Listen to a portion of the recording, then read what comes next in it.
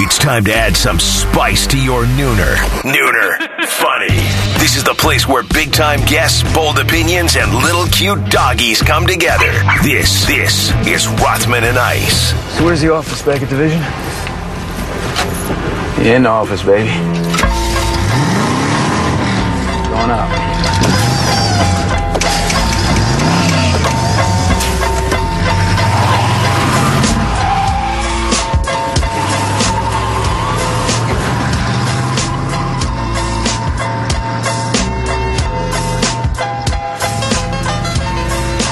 Sorry about that start. We have Matt in the 2 chair. He should be in the 1 chair so he can control his mic. J. Lou, are you there? Yeah, we're good to go. Welcome in, everybody. Rothman and Ice here on 97.1. The Fan will get Matty going up here and in just a little bit. Great to be in for AR and glad to be with you on a Friday. Packed show for you today. Going to be a lot of fun. Coming up at 12:30, we've got Stephen Means, who covers Ohio State basketball and football for Cleveland.com. 1:33 will be Brendan Deeg, NFL writer for the National Football Post. Good little Buckeye bulletin for you. Obviously, the national name, image, and likeness issues now, as we've basically gotten into our first 24 to 48 hours of what this is going to look like, and already seeing some big names, not only in college football, but basically in a lot of different collegiate sports already capitalizing on it. So we'll dive into the Ohio State impact. We'll take a little deeper dive as well and look at a couple of different things. Most notably, I think one of the great parts about sports and particularly the NFL are those second years, those sophomore campaigns where you look at, all right, who are the guys that we thought in year one could have been really stand out? Maybe they were not as well attuned because of injuries. Most notably, we'll look at the Bengals and their offensive coordinator and how they're planning to deploy that new wide receiver core with Jamar Chase. We're hoping a healthy Joe Burrow, Matty, and then obviously a little chin music with yours truly. Since I'm on the show, why not? We'll do it in our normal post. So great to be with you, buddy. Excited to get this thing rolling with you. Oh, man, I enjoyed listening to you because obviously no one could hear me because here in the studio, I am sitting in my normal chair. So I'm still over here kind of in the 2 chair, if you will. And I just turned on my mic and I'm expected to be ready to go just like every other day. Didn't think that I had to go over to the other side to actually turn the actual mics on in this studio. So rookie mistake by me. We were in you're good. We were in 1st and 15 there, but you got us right back in the good down in distance. J. Lou, happy Friday to you. Happy Friday to everyone listening. Thank you for laying out what we've got going on. It'll be a fun show for us on a holiday weekend. I know a lot of people are out and about, so thanks for your time. How are you, man? I feel like I haven't talked to you much outside of our segments. What's going on? You doing all right up there? Yeah, everything is good, buddy. I know we'll talk a little about the All-Star game and certainly your Reds getting 2 of the big ones on the National League side with Castellanos and Winker, and deservedly so. Yeah. I mean, they've been incredible the first half of this season. I'm holding out hope that Wink might even consider doing the home run derby, because I think there at Coors Field, he would be one of the dark horse guys, knowing it's a short porch to right, and he's got those majestic, almost Jock Peterson-esque. You remember when Jock did it here in Cleveland, and we had a couple of severe thunderstorm warnings after his first round because of all the rain he was bringing down. But at any rate, I know that we're going to cover a myriad of topics. You and I haven't had a chance to talk since this name, image, and likeness issue, not only in Ohio State's effect and what's happened in the Ohio legislature, but I know Chops and I last week were kind of getting into, the impact. And of course, recruiting is one thing. That's something that you look at as Ohio State football being such a destination spot for top recruits. We know that JTT, at least as of last week, had turned down Alabama's visit. So we were excited to break that news on the show. And even more so, I think Ohio State fans felt better that Nick Saban wasn't going to be able to sink his teeth in, because we know he don't let anybody come up from air. Yeah. If he's got the last gasp, then he's chomping down, and that's going to be it. But yeah, buddy, I want to just, because I know you and AR have dug into it a little bit, just your thoughts too, because I'm looking at it and I want to go back to my recruiting, because I think that's an interesting portion of it where, you had to be so mindful of your P's and Q's about tickets and meals, and everything had to be on the up and up. And now, and I know we'll get into the Reggie Bush portion of this and how he thinks he needs to have his records and his Heisman reinstated, which I think there's a fantastic argument for that. But this is a game changer. I tweeted that out. I think it's a game changer. Yeah. And it really is going to put, institutions in a position to become, not that they're not full-fledged businesses right now, Maddie, but this is a whole different level. Yeah. I mean, we're talking billions, right? Billions on billions that they're going to be able to use and manipulate guys and girls to be able to come to their specific schools. No doubt, man. And it's a ton to unpack. And J-Lou, I said it yesterday on the show. I said, I don't know if I fully wrapped my mind around what's coming at us as far as what the dollars are going to look like for some of these student athletes. And you've seen over the last 24 to 48 hours all of these different opportunities, whether it's female athletes or some of the male athletes around these colleges. Everybody's going to have a chance, whether it's a big portion of the pie, a small portion of the pie. These guys and gals now have an opportunity to really do something, obviously, that we've never seen before. And I think it's great. I think it's overdue. We talked for years about the amount of money that these programs, these coaches have made, and the guys that are suiting up week in and week out that are really getting everybody to their couches and to their TVs and inside of the stadiums, they really haven't been rewarded that much. I know there's a lot that comes with being a part of big-time programs, or even if you're at a mid-major program, there's some good that can come with it, a lot of good that can come with it, but the dollar signs were just too big, man. They were too big to not allow these athletes to get anything.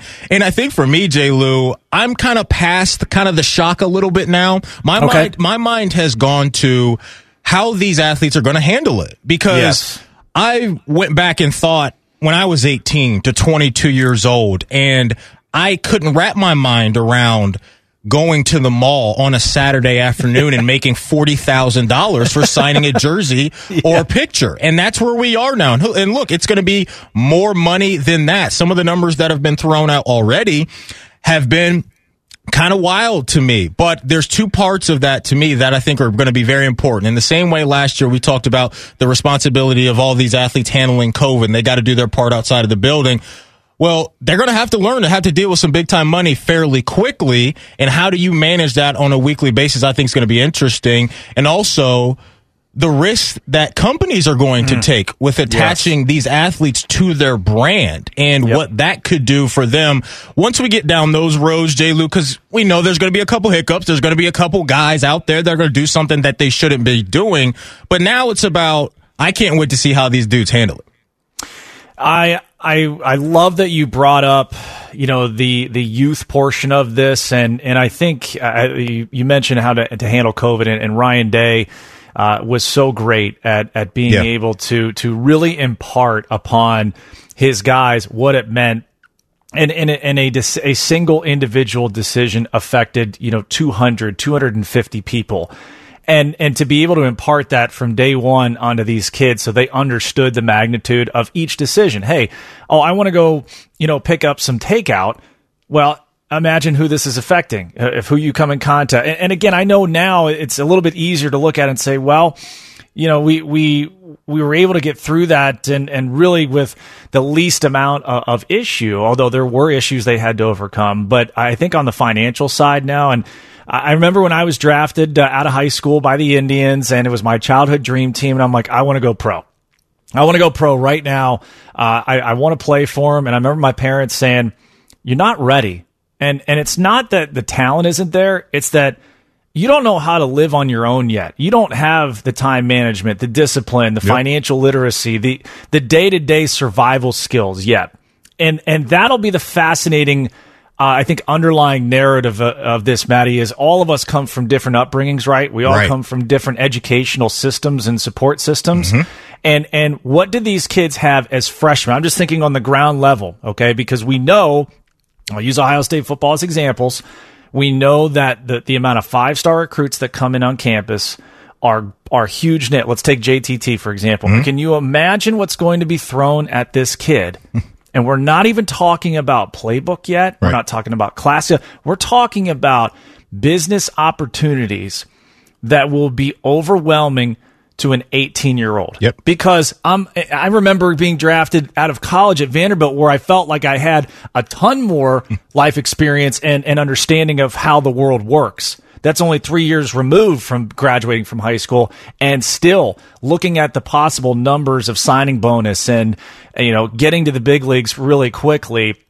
That's still a lot to process as a 21-year-old. Yeah. So imagine what these guys are going to face as 18-year-olds. I love that you brought up that point because I think that's a massive, massive part of what this is all going to unfold with. Another interesting angle to me, J. Lou, about this is you've been inside locker rooms, and I'm sure how some of the political games work inside locker rooms when money is a thing. Yes. And how huge. The emotional stuff inside of a locker room where, let's say, player X is making $400K and this guy is getting $1,000 for the entire season.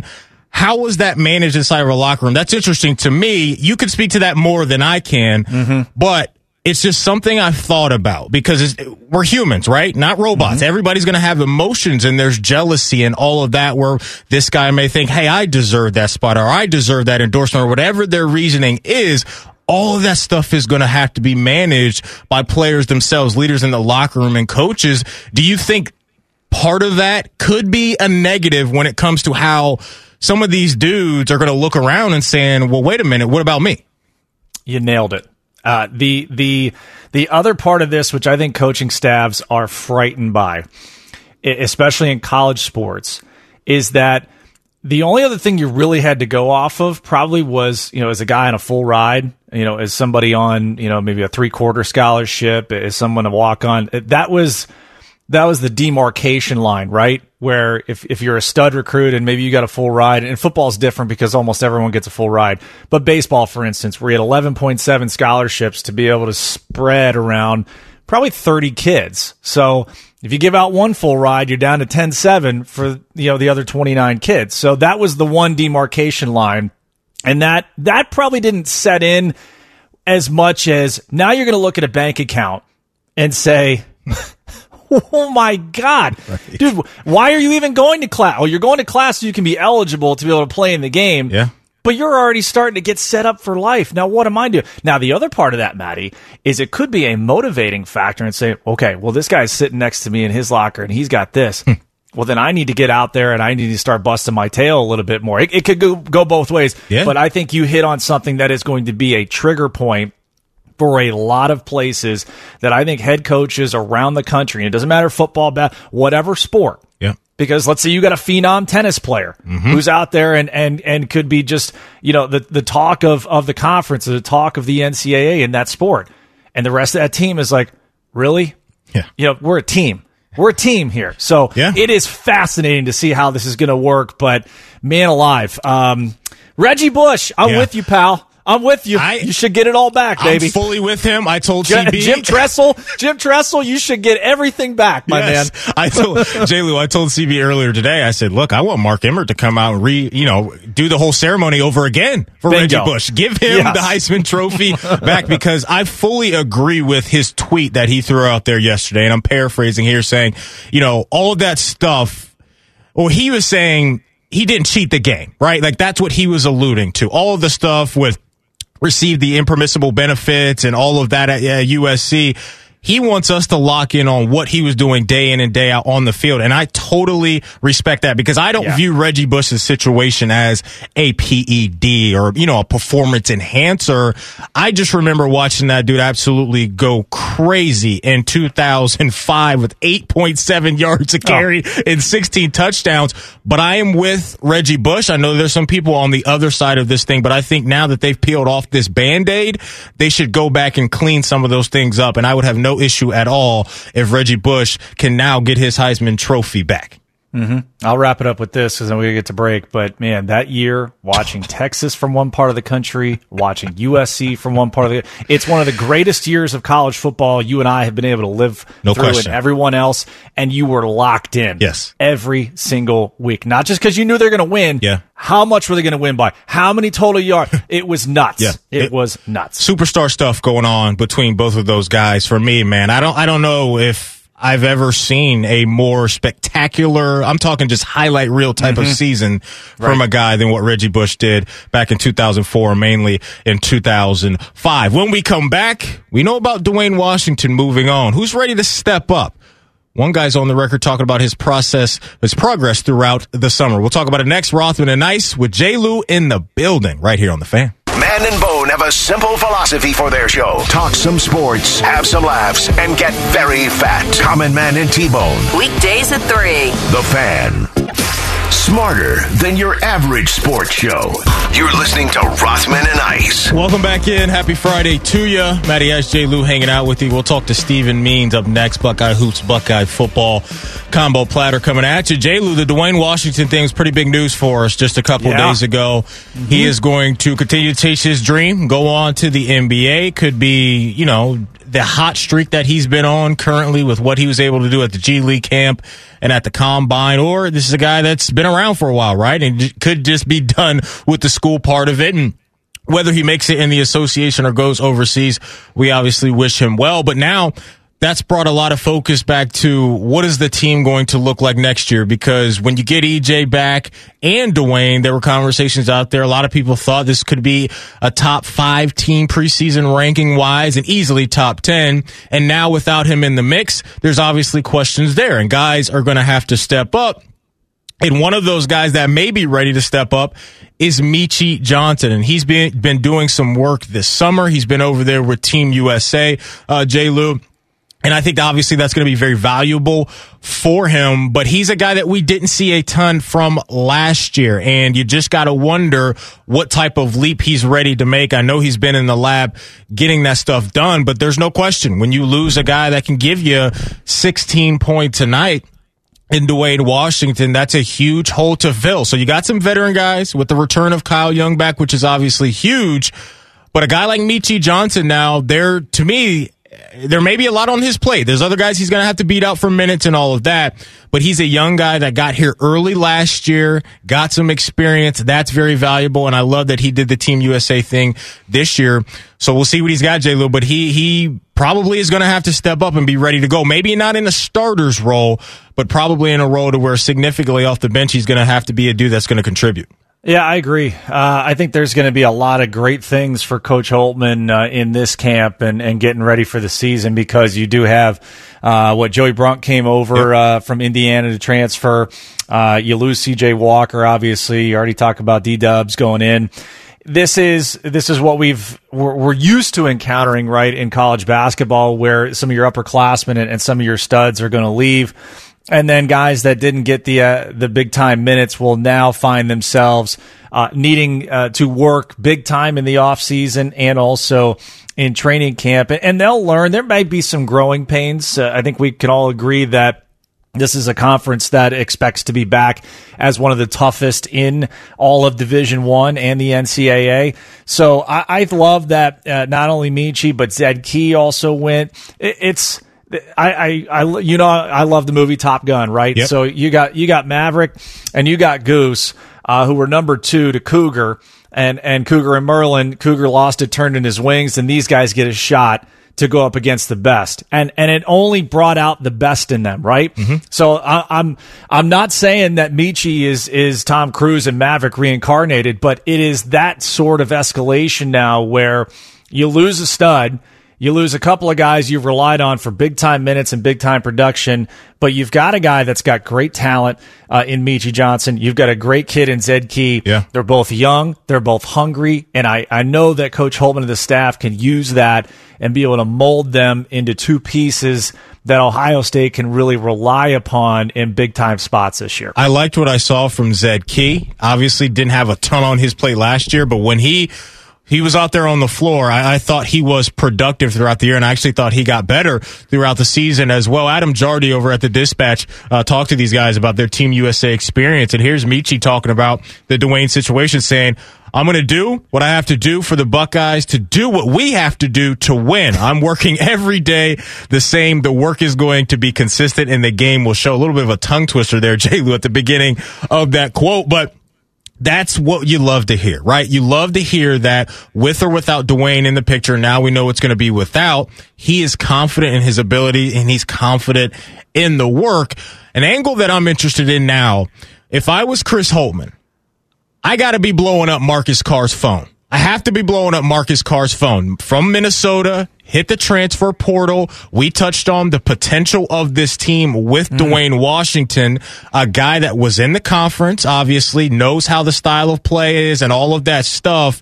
And last year for Minnesota, he gave you 19 a night. He threw up 6.5 3-pointers a game and knocked him down at a 43% clip. So, at a 31% clip, which isn't great, but he ain't scared to let it fly, J-Lou. And that's part of what you're losing with Dwayne, is a guy that was out there. He had no fear. He absolutely had no fear, whether the shots were going in or not. I love that type of player in that type of role. So to me, if I was Chris Holtmann, this would be the guy, or one of the guys, because there's a ton of guys out there in the transfer portal right now. But I think this could be a nice fit, and I think that gets us back into the conversation of, okay, Ohio State is a top 5 team because you're losing a bucket getter, and we've seen Marcus Carr within the conference over the last couple seasons fill that same role for the Gophers up there in Minnesota. I agree. That's a great take. And by the way, happy birthday to Adam Jardy. Always a great guy to have on the program here. Right. So there's a lot to like each year about kids coming in and knowing they're going to have an opportunity. And then it's the job of the coaching staff to find out early on, all right, what are we good at? What do we feel our strengths are, and plug those holes. And if you can get a guy that comes in averaging at least 15 a game, that helps plug a big time hole. And then it's all about chemistry, right? Because I think that's the one thing that set Ohio State apart, where they weren't supposed to be where they were last year as early as they were.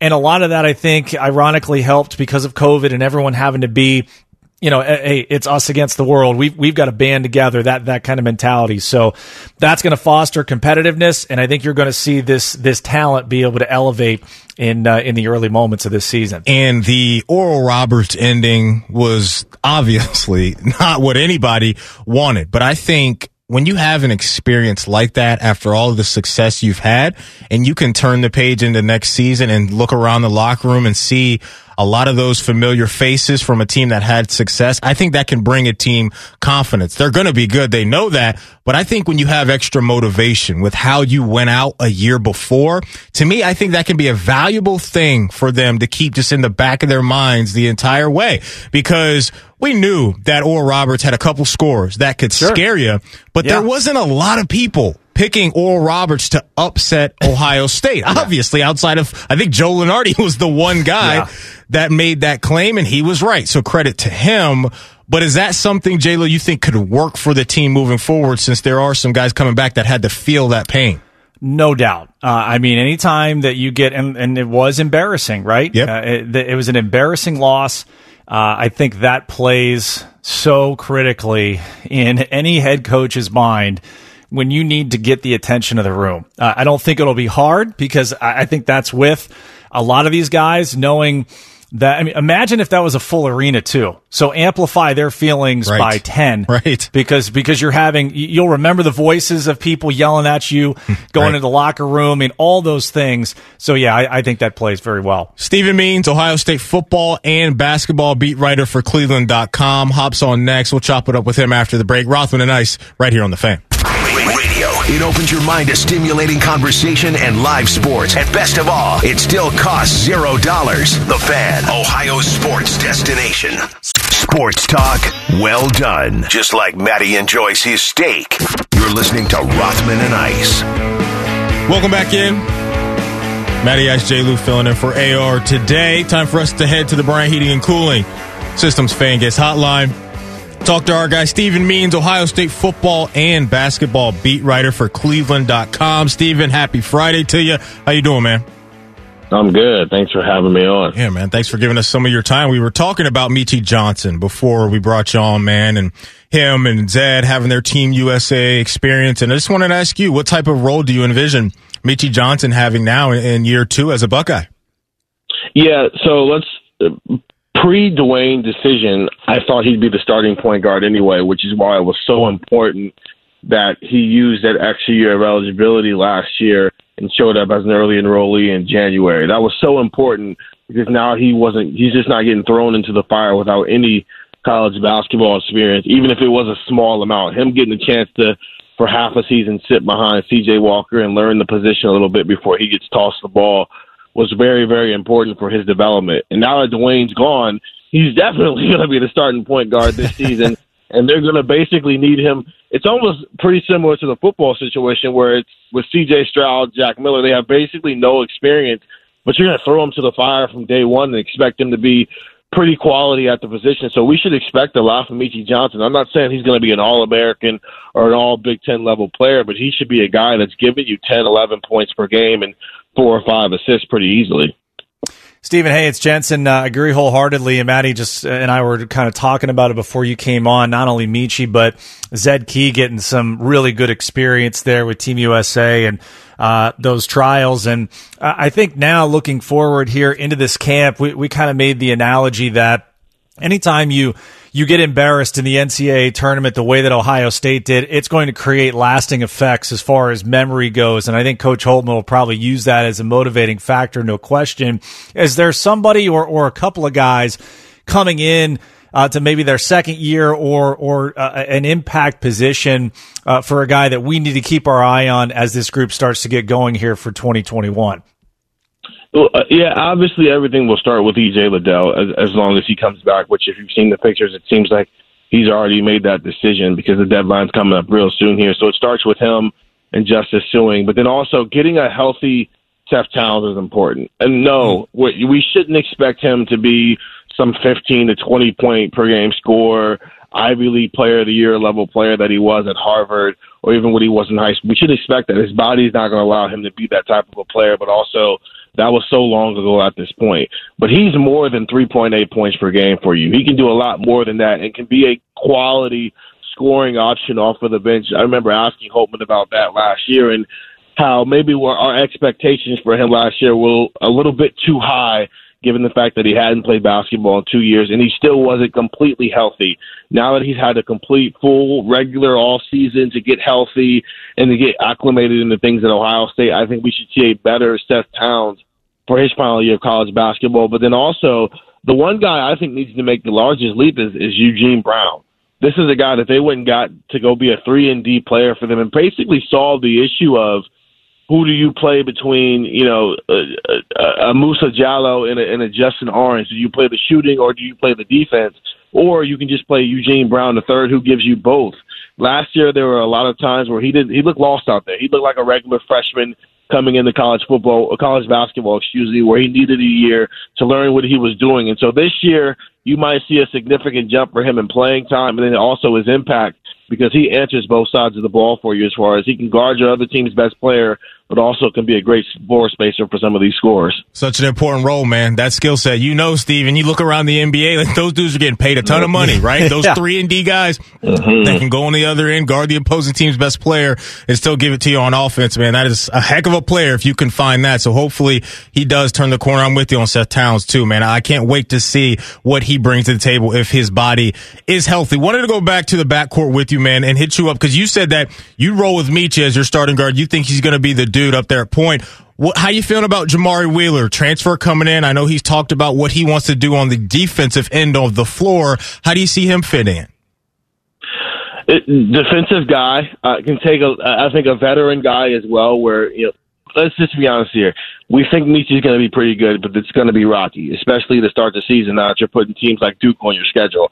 We shouldn't expect every game to just run smoothly. And so to have a veteran leader like Jamari Wheeler who can also defend at a high level when you're playing against some of these better guards in the Big Ten, that will help ease some of Meechie's pain a little bit, especially early in the season, especially when you think about now that Dwayne Washington's gone, it's Jamari Wheeler is the oldest guy in the room, and he just got here like 2 months ago because everybody else in the room is either new or just didn't play last year because they had some type of injury situation going on, like Jimmy Sotos, who he take a step up from going to Bucknell to Ohio State, but also he spent most of the year last year in a shoulder sling after having surgery. So he's basically new to this program. So you need Jamari Wheeler to come in, especially once you get in the Big Ten schedule, and just be that kind of that calming presence for that backcourt when you got a guy like Meechie Johnson whose ceiling might be high, but it might take some time for him to get there. Sort of like in football, you got Travion Henderson and you've got Master Teague. Travion Henderson's probably got a higher ceiling, but you can rely on Master Teague to kind of get you through the regular season as Travion Henderson, comes along slowly. Steven, Maddie and I off the top of the show, we're discussing, I know we've done it all week now, the name, image, and likeness coming up as of yesterday, kind of our first 24 to 48 hours into some of these early deals. Ohio State, a couple of players already making some deals, Zed Key and Eugene Brown with Yoke Gaming, and also Buckeye cornerback Ryan Watts. From what you've heard and just people you've talked with, Maddie and I have said, obviously this is a game changer for recruiting, but also we're talking billions as far as a college becoming more business than it ever has in the past. Anything on the horizon that you've heard or things we should be looking for in the next couple of weeks that are probably going to happen? Nothing big for a significant player. I just think you'll continue to see these things roll out throughout the next couple of weeks and the next couple of months. It's really funny. It's like signing day, except it's signing for money instead of signing for a school, because midnight hit and all of a sudden every player in the country had an endorsement deal with somebody. It's kind of awesome. I love it. It's nothing big right now. I think what you'll see is what you're seeing right now. A lot of these small stuff start to dwindle out. What gets interesting is when we get into the season and the world starts finding out who C.J. Stroud is, or starts finding out who Kyle McCord is, or whoever the starting quarterback is, or whenever a true freshman goes crazy in a football game, like in the Michigan game, was what we've seen the last two times, Chris Olave and Garrett Wilson. What happens if a true freshman goes crazy? What happens if somebody makes a big play? Like, remember Braxton Miller's spin move and how much money he could have made just off that spin move if you'd have put it on T-shirts. Right. Or somebody makes a big hit on defense. That's when it gets interesting, because now maybe some of these bigger companies, if you do something on a primetime game, maybe in the Oregon game, and now the whole world knows who you are, what are you able to take advantage of then? So I think that's when it gets interesting. Right now you're just seeing a lot of small stuff because it's the off season. It gets fun when the season starts and we start thinking about college football every single day of our lives. Man, you mentioned that spin move and what Braxton would have been able to do by, like you said, making T-shirts or whatever off of it. In my mind, went to the defensive side of the ball, and I thought about Denzel Ward, right? On that big hit, you got barbecue back there, and you didn't invite me. Like, he could have put that everywhere. Gus Johnson could have worked something out and made some money off of that as well. I want to go back to hoops real quick and the Dwayne Washington vacancy. We also, during our Meechie Johnson conversation, brought up the name Marcus Carr in the transfer portal, a guy you know well within the conference, was a bucket getter up there at Minnesota. Your thoughts on maybe Chris Holtmann and his staff flirting around with that, or do you think that is there anybody else out there in the portal that you think could be an option to fill that hole that Dwayne's leaving behind? Yeah, I don't think it's going to be Carr. I think they might go veteran there, and here's why it won't be. I don't think it's going to be Carr. It's not because Carr is not a quality option. I mean, we saw what he's done to Ohio State the last two seasons. It would be a great option. But what you don't want to do is stunt the growth of some of this young talent you have on the roster. You want to encourage it to grow. You've got a guy by the name of Malachi Branham on the roster who's a number 34 player in the country. And to be quite honest with you, might turn himself into a one-and-done type player the way D'Angelo Russell did when he came up in here in 2014 and left after a year when nobody thought he was going to do that. That kid might end up being your second leading scorer behind E.J. Liddell, and honestly, I also wouldn't be surprised if he ended up leading this team in scoring.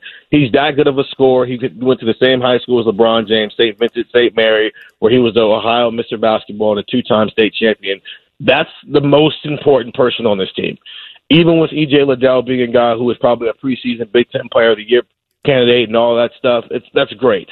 This is your best. This is the guy with the highest ceiling. This is the NBA talent right here at 6'4", 180 pounds, who still clearly needs to put on some weight. But that's the guy where if there's anybody on this roster where you look at and go, okay, Holtman's going to finally have a first-round NBA draft pick, Malachi Branham is that guy. And so you don't want anybody getting in the way of that if you feel like that kid can come in immediately and be a 13, 14, 15 points per game scorer.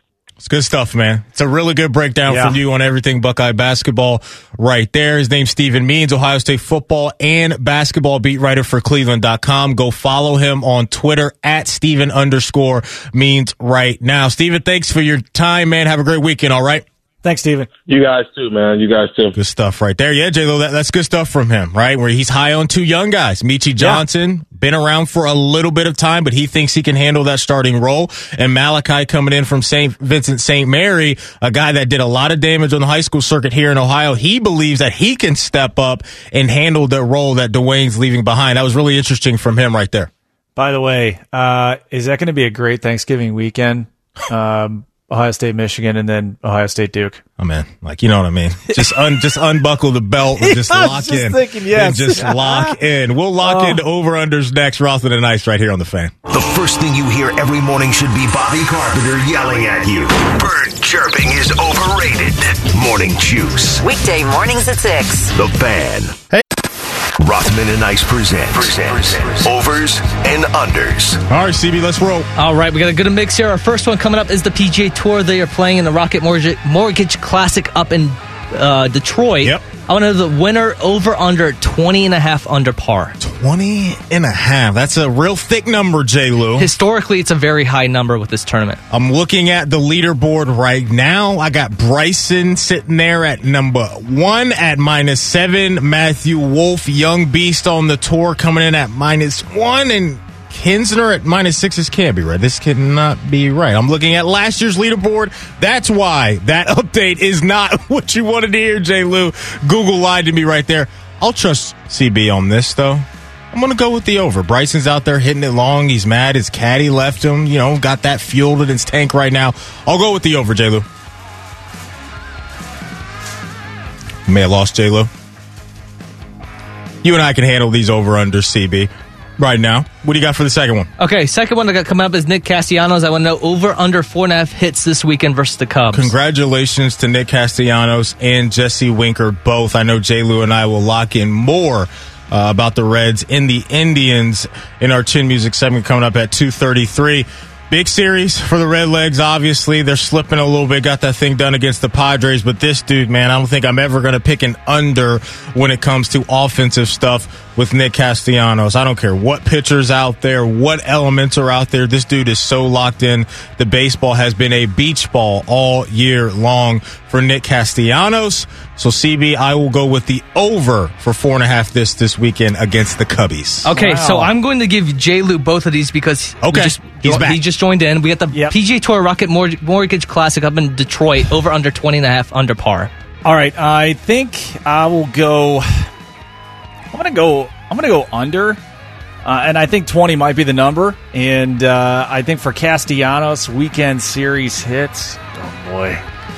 Yep. Ooh. 4.5. Come on, we can get him to 5. CB, this is a good number right here. I mean, he's been smoking hot.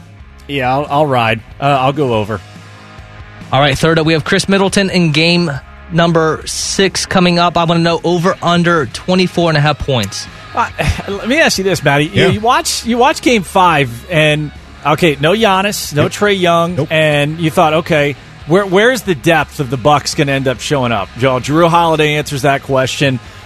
Middleton, are we still waiting for a breakout game here? Is Game 6 the one? Can you be the clincher right here as the number 2 guy? I think you stay with the hot hand, and I'll say under. I'll say he gets 22. You mentioned Jrue Holiday balling out last night. How about Brook Lopez turning into prime Shaq last night against the Atlanta Hawks? 35-1 to be the top scorer. Unbelievable. That's unbelievable. Unbelievable. So right. It is crazy. But I'll roll with you on the under. Field goal percentage on the road inside Atlanta's arena goes to 40% so far in the series. He shot it at 47% all year. So on the road, funky stuff's been happening down in the A for Chris Middleton. I'll take the under as well. All right, Garrett Cole strikeouts have dipped since the sticky substance crackdown. I want to know over under for his Saturday start versus the Mets, 7.5. How you feeling, J. Lou? What do you think of that? I'm here for it. Yeah. I got popcorn. I mean, not been a good couple of weeks for the former UCLA Bruins, Trevor Bauer and Garrett Cole. At least on the field, I think Garrett Cole has got still a lot of a lot of questions that he's going to have to answer in the coming weeks, and he can put a few of those to bed with a solid performance. But, the Subway Series has a weird way of just bringing out some intriguing results. And I hate, the sharp play should be the under. And CB has been, you need to get a job as a bookmaker, my friend. You've had some really good numbers the last couple of weeks. And I think you're right on it. I'll take 6 punchies, and I think the Mets beat. You heard it here first. The Mets beat Garrett Cole. J-Lou, Mets sitting on top of that NL East, right? I mean, all the injuries, Frankie struggling out of the gate, and they're still sitting there. It has been fascinating, man, to see these numbers come out when it comes to these pitchers. And the rotation and the spin rate and all that stuff go the opposite way. And mainly for a guy like Garrett Cole, who was put in the spotlight, I believe, by Josh Donaldson a week or two ago. I believe that was the case there. And it's been weird. It's been funky since then. So I'll slide with you on the under on that, especially going up against the Mets, who over the little pocket of time here have seemed to figure things out. All right, Game 3 in the Stanley Cup Final tonight. You have the Canadiens trying to avoid falling down to 3-0 in the series. I want to know over-under for the combined goals between the two teams, 4.5. Well, Montreal backs against the wall. They got to play inspired. They're at home. They've had a little bit of a bounce there. And Tampa Bay has just been rolling in this series. But I think the scoring happens earnestly. I think you can get to 5, a little empty netter. This is what we like to call in the wagering industry a sweat.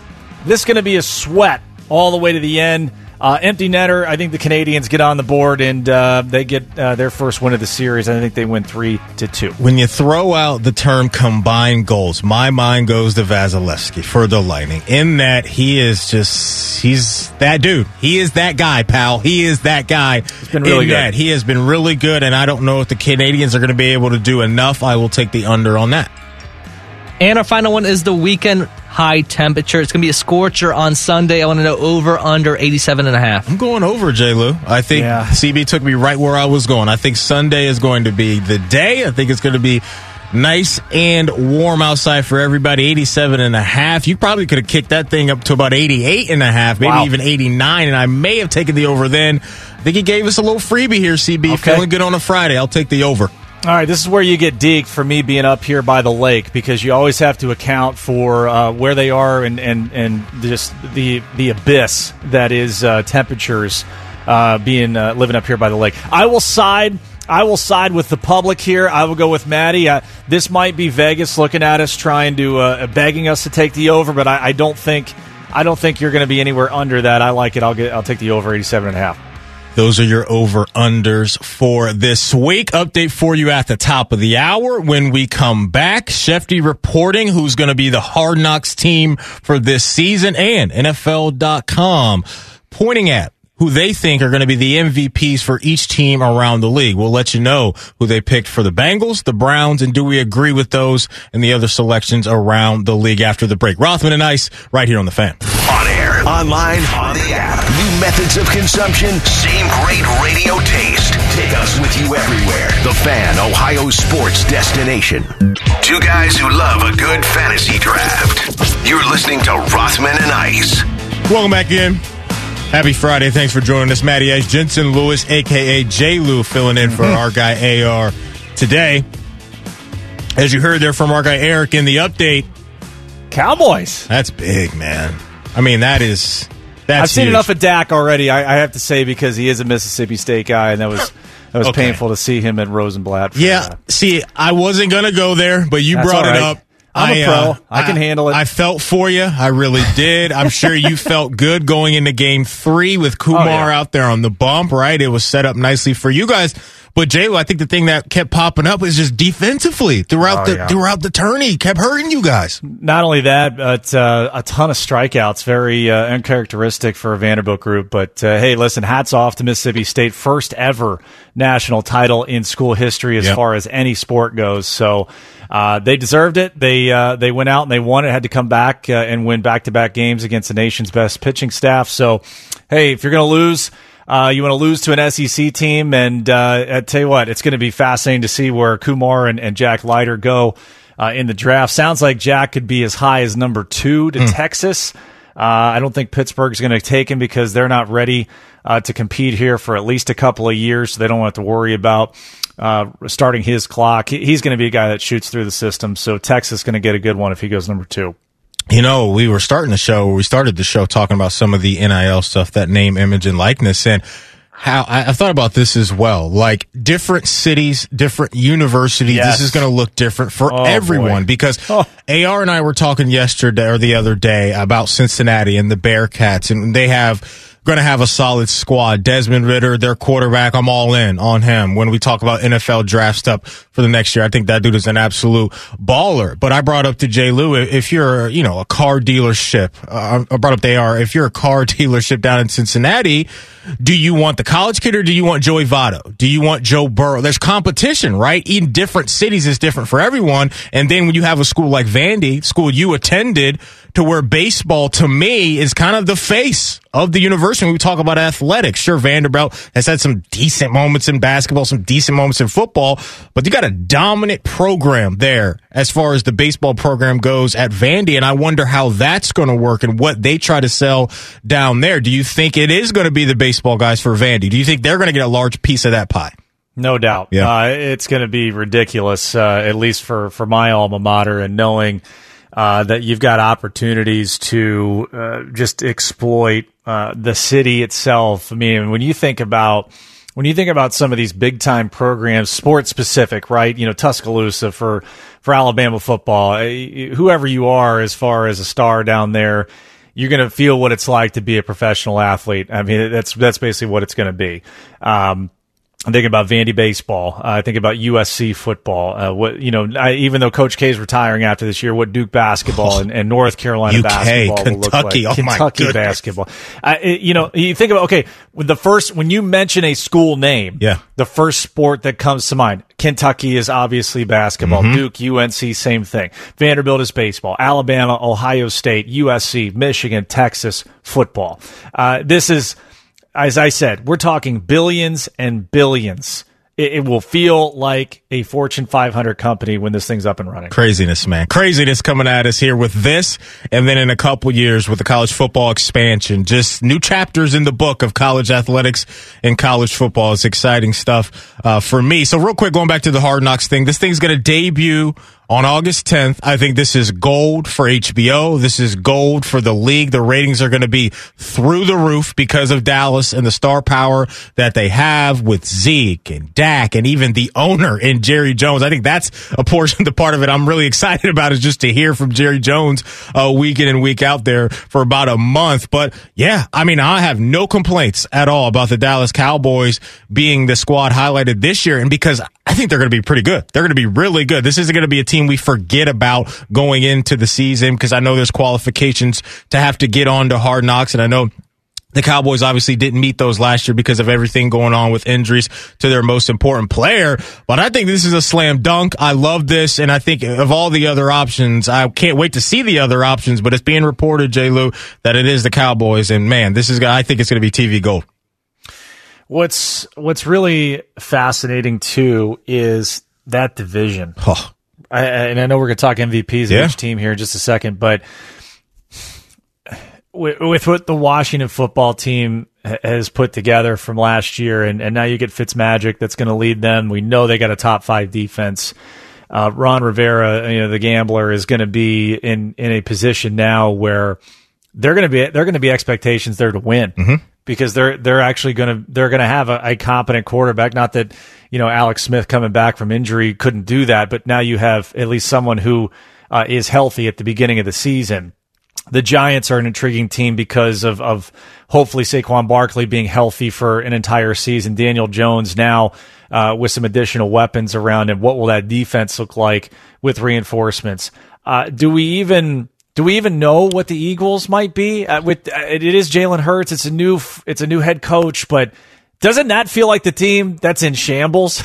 Like what? Yeah. You have no idea what they're going to get. I mean, and then you have Dallas. You're right. And then you have Dallas with a healthy Dak, if Dak can stay healthy. So it's a fascinating division. And what do they look like on defense, right? Getting Quinn to come over as their defensive coordinator there, complete reset for them. They spent so much draft capital on the defensive side of the football, and those guys are going to have to get ready to go because we know that offense is going to be spectacular. If everybody's healthy and that O-line can stay, very strong throughout the year, Zeke and company, they're going to eat. Dak's going to distribute the football to those 3 wide receivers, and that's going to be a party for Cowboys fan on that side of the football. But their defense was so bad for so long that they stood no chance last year with or without Dak. That's why a large part of those Dak numbers were because they were chasing points. He had to go out there and do that. I love that you brought up Washington. I've been on them this entire offseason. The big question mark for me is the quarterback, because that is going to be a roller coaster ride. We know how this works with Fitzmagic. But they're going to be relying on 3 Buckeyes to really be key contributors to their success. We know Chase Young, the Predator. We know what he is going to do. We know that guy moving forward, I think, is going to be walking into 10 sacks every single year throughout his career if he can stay healthy. But Terry McLaurin, we know what he's a baller. But Curtis Samuel, Ron Rivera down in Carolina, he's the guy that brought in Curtis Samuel. Now he brought him up to Washington. So he really believes in Curtis Samuel and his ability to do some different things within an offense. I think is going to be fun to watch. So I'm with you on Washington. I think a lot of people are going to warm up to Dallas now with their quarterback back and all of that stuff. But that defense that you touched on that's going to be top 5, we saw what they did in the playoffs against the Bucs. Like, that team did not lay down. They didn't lay down. They offered them some resistance, and their quarterback situation was just a mess with what they had at the time. So I really like Washington there, no doubt. NFL.com. They've pointed out who they think are going to be some team MVPs for the upcoming season. Let's start down in Cincinnati, J. Lou. Their selection is Joe Mixon. Do you like that? I think so, just because so much of the perspective of this team is, all right, they're going to be an air raid team now with Jamar Chase, T. Higgins, Tyler Boyd. If you don't have any semblance of a running game, then it's like Joe Burrow is already half hurt, because then every defense is going to say, okay, we're going to have to try and force you to beat us with the run, and they're just going to keep them from being able to go downfield. I think that with Gio Bernard leaving, is Joe Mixon now officially a 3-down back, no questions asked? If he is, and he can remain healthy. I mean, think about the first 6 weeks of the season for the Bengals. That basically is going to give you an idea of what this team will be like, because we're what is priority one? You got to protect Joe Burrow. We have no clue what the offensive line is going to be able to do with him. So if we get that question answered, then that probably leads us into an eye on what the running game looks like in the first third of the season. If the O-line is good, then I think that means Joe Mixon is going to be pretty productive, probably a fantasy sleeper this year. I said at the beginning, if I'm a person in a wagering, legal wagering place, I love the over in all the Bengals' first 3 or 4 games, because the garbage time yards, they're going to want to get rapport. They may not be winning. They're going to want to get rapport with Burrow because he's been out for a long time. You want to get rapport in game with Higgins and Boyd again. You're going to want Mixon to have feel with the offensive line. So I think they're going to be able to score points. I just don't know how many points they're going to give up. That's it. And the last couple of years, we've really seen over the last couple of off seasons, them go outside of the building and try to bring in some faces. They did bring in some new faces on the defensive side of the football, whether it's Trey Waynes, whether it's Hilton from Pittsburgh. Their top 3 corners might all be new faces from the last couple of years. So how does that transition happen for them on the defensive side of the football? Is Trey Hendrickson a guy that Bengal fans are going to feel really good about when it's 3rd and 6 out there and you got to get off the field? Are those numbers real from what we saw from New Orleans? So the defense, to me, I love that, man, because that could obviously help out the offense. That could help out Joe Burrow, and it could help out this offense to where Joe Burrow and maybe an iffy offensive line doesn't have to chase points with the pass. They could turn around and stick it in the gut of Joe Mixon and eat up some clock. So I can't wait to see what that looks like, their defense and their O-line. But with Joe Mixon, you brought up the name Gio Bernard. and what he left behind, not even just in the passing game, but their trust with him in pass protection on third down. Which running back is going to provide that? Because you've got your quarterback coming off a major injury. Is Joe Mixon going to be that dude? We'll see. But I'd love to see his receptions go up to where we can get him to 50 to 60 receptions. I think he's got the talent. Maybe he would have got there last year, but the injury took him out after 6 games. But that development is big because the way that they're paying him, to me, J. Lou, he should do that. He should be doing that coming up in the next couple of years. So we'll see if Joe Mixon can handle that. On the Brown side of things, they rode with Myles Garrett. And I'm going to disagree with NFL.com on the specific player. I think they got the room right, but I think they got the player wrong because Myles Garrett, to me, when it comes to MVP stuff, he's going to be putting up ridiculous numbers. When you talk about most valuable to this Browns defense, if Jadeveon Clowney, Takk McKinley, and the guys in the middle of that defensive line aren't creating pressure, and that's going to allow offensive linemen to shift over more towards Myles Garrett, then to me, that's a bit of a problem because I like what's going on in the secondary. I'm starting to warm up to their linebackers and what they're going to be able to do, especially now with young Jock in the building. But that's it. Down in the trenches, J. Lou, like, what is Clowney going to look like? To me, it's been an okay career. He does some really good stuff with the run, but as far as the pass rush go, it hasn't been there. So I don't think it has to be Myles Garrett. I think it's got to be everyone else in the same room as Myles Garrett when it comes to what's going to be most valuable to this Browns team coming up next year. Okay. I'm going to, just for debate purposes, I think I'm going to use a generic secondary. I think because of the injuries that they have sustained the last couple of seasons, you get a healthy Grant Delpit back. You obviously get John Johnson and Troy Hill coming over, Greg Newsome out of the draft, and Denzel Ward back. That should be the deepest secondary in the NFL to start the season. It should be. Okay. If they do what they're supposed to within the division, think about the passing attacks they're going to face. We don't expect Baltimore to be a real big passing team, although we could be proven wrong. They're just coming to beat you up. I think they're going to run clock. They're going to force you to have to keep Lamar from getting out in space, and they'll just grind you to death. Okay. Does Pittsburgh really present any problems for you from a receiving standpoint? They don't scare me too much. They would scare me. They would scare me. I am in on their young core of pass catchers. Claypool, Deontay Johnson with Juju back, and I know Juju didn't have a spectacular year as far as yards per reception goes, and Big Ben's got to prove to us that he's got to push the ball downfield. Mm-hmm. So that part of it is in your camp. That side of the argument, I could totally agree with you on that. I'm just a believer, J. Lou and Deontay Johnson and Chase Claypool. Okay. I think those dudes are monsters, but if you're the Browns, your point right here, J. Lou, is you match up well. You match up well if everyone's healthy. Yeah, and so that leads me back to the Bengals here, where I think even though Chase is a rookie, he is not physically a rookie. He's not physically a guy that's going to come in and, in my opinion, be overwhelmed. Like, you think about what Justin Jefferson did last year in Minnesota. Yep. He was not overwhelmed. He got his. It didn't matter what opponent it was. It didn't matter who was covering him. He found a way. That, to me, feels like with the rapport that Burrow and Chase had in college, I think that comes back in spades. And, oh, by the way, you got T. Higgins from Clemson, and you've got Tyler Boyd, who's been here for a couple of years. That group scares me the most. Yeah. And again, you're going to play the most games against your division. You got to try and play them twice and keep them under 300 yards passing. That's where I think it presents the most challenges for the Browns. I will go, if they're going to be a team that goes deep, because let's face it, you're going to get front and center. I feel like it's Miracle. It's the U.S. versus the Russians, because you're facing Kansas City in their building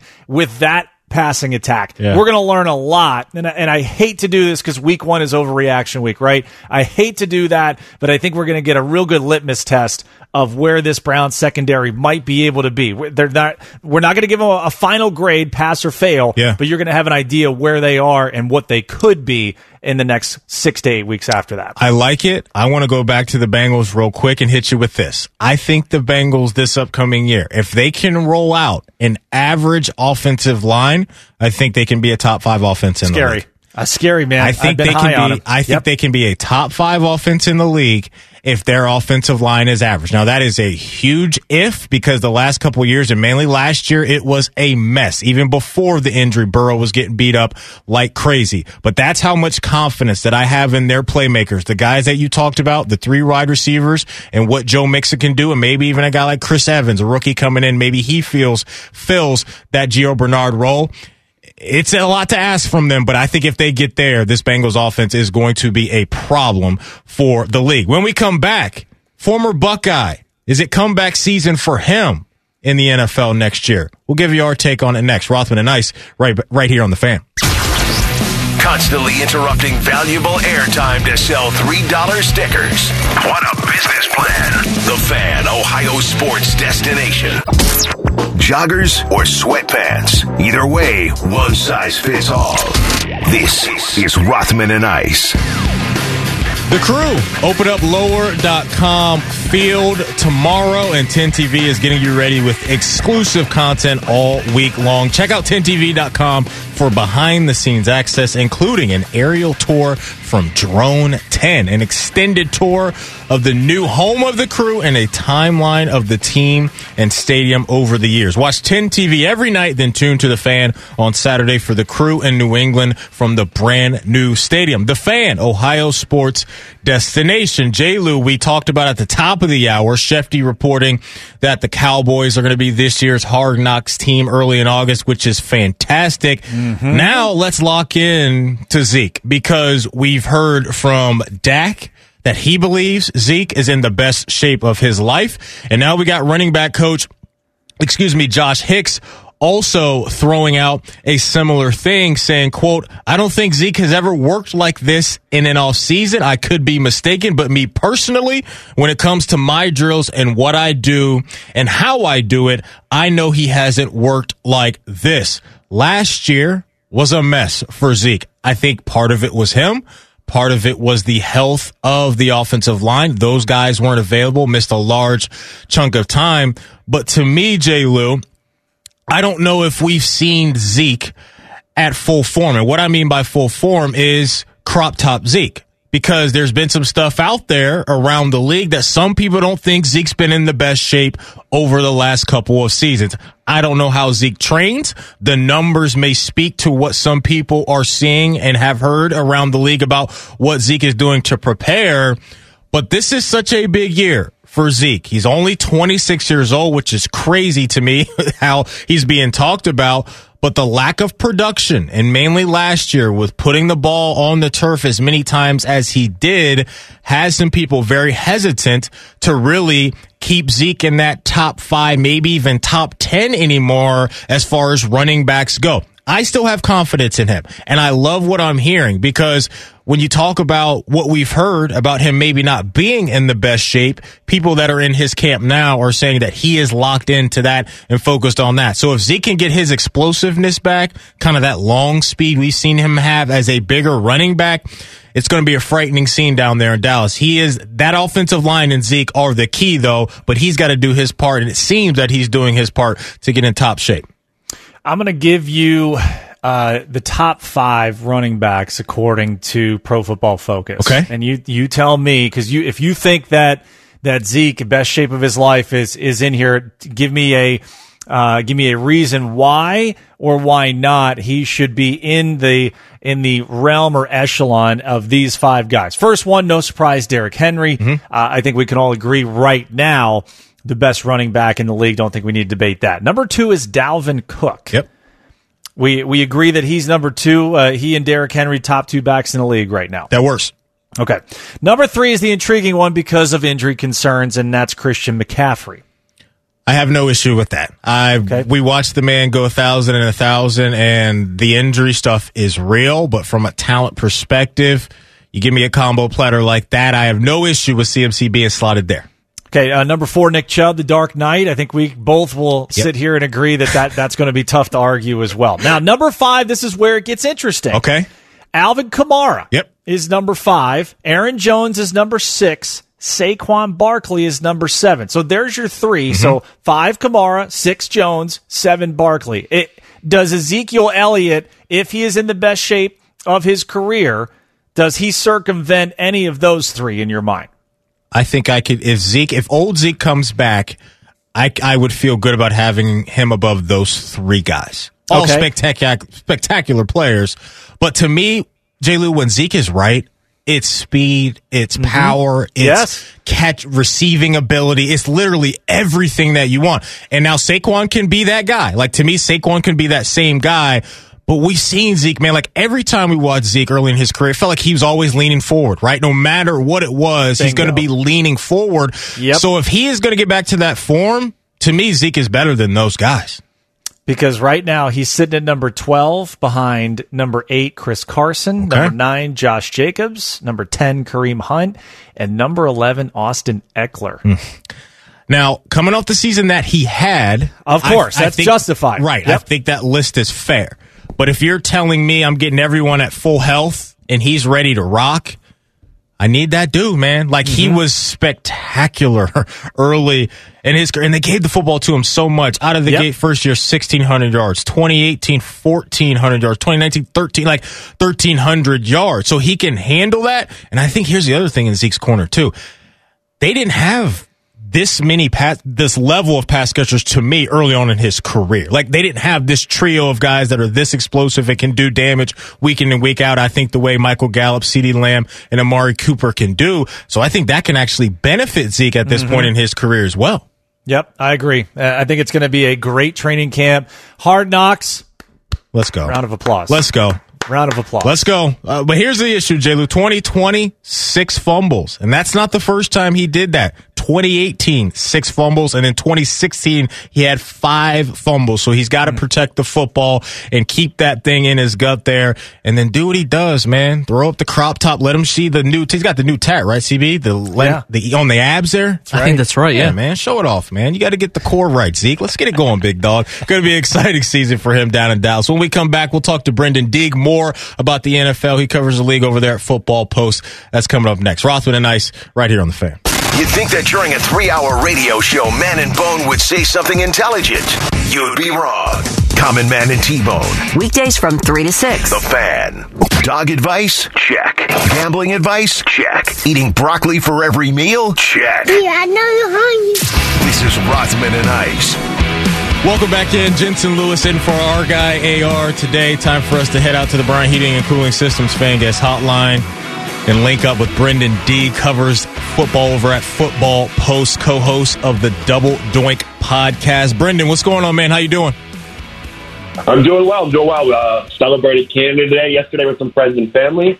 It was good, and I'm sure you guys will be doing the same on Sunday for the 4th of July. No doubt about it, man. No doubt about it. Hey, man, last segment we were talking about Zeke, and there's people out there on the record now talking about how Zeke's in really good shape and he's working hard this offseason. Are you a believer that Zeke can bounce back and get to the form that we've seen for a couple seasons now?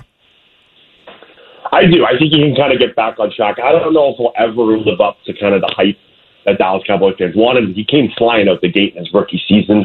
I don't think he'll ever kind of live up to that hype again. However, his analytics stats were kind of like better than a lot of people realize. He didn't have the kind of pop runs that he usually does. However, he was still a top 10 back analytically last year, and the Dallas Cowboys offense was just it wasn't in sync after Dak Prescott went down. So I think a new year, Dak Prescott back, another year under Mike McCarthy's system. Well, not really exactly Mike McCarthy's system, but another year as head coach, and that offense going forward. I think he can kind of get back to top 7, top 5 running back. But again, I don't think he'll ever be a top 3 running back in the league. I think like McCaffrey, Barkley, and Henry, there's a gap there now.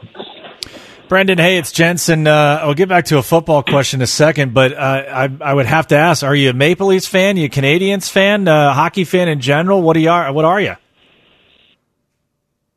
So last time I was on about the day after the Leafs lose 3-1 collapse. Yeah, and then watching Montreal all the way to the finals. So it's like like never-ending hell here in Toronto.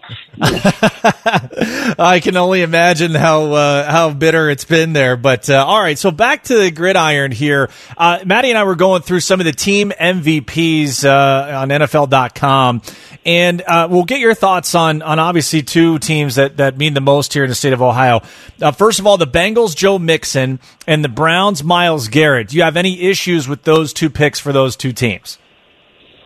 No, I think Myles Garrett's on point. I'm actually expecting a big year from him this year. I think he's kind of got that potential to play the league. Potentially make some money. Might some. I just that. Again, has a called pass rush win rate NFL last year. That's a good. You're getting after the quarterback and how consistently you can do it. CB, go ahead and put him on hold. We'll see if we can clean up his line there a little bit. I was very fascinated to hear his take on that Myles Garrett thing. But yeah, I mean, J-Lo, that's where we are with this dude, right? Even last year, like I was throwing out, I think he could be in the conversation for Defensive Player of the Year, both he and TJ Watt, but he's definitely got everything you want. He's one of those first guy off the buses, right? With the look, the physical traits are through the roof. Kevin Stefanski had to tell him, hey, no more basketball, man. No more basketball this offseason. Your job is chasing after quarterbacks.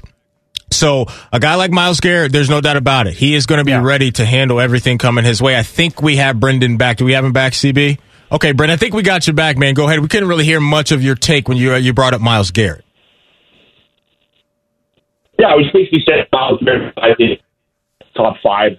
I think he's top five defensive players of the year this year. I think he's got a potential to win defensive MVP. I think his pass rush, like he hasn't even hit his ceiling yet. Again, he was third in pass rush win rate on ESPN's stats and info. I think there's another gear. He had COVID, of course, last year. Like he kind of ran into some bumps. He obviously got the suspension the year before that. So I think if he can have a clean, healthy year, I think the sky's the limit for him. And then Joe Mixon's side, yes.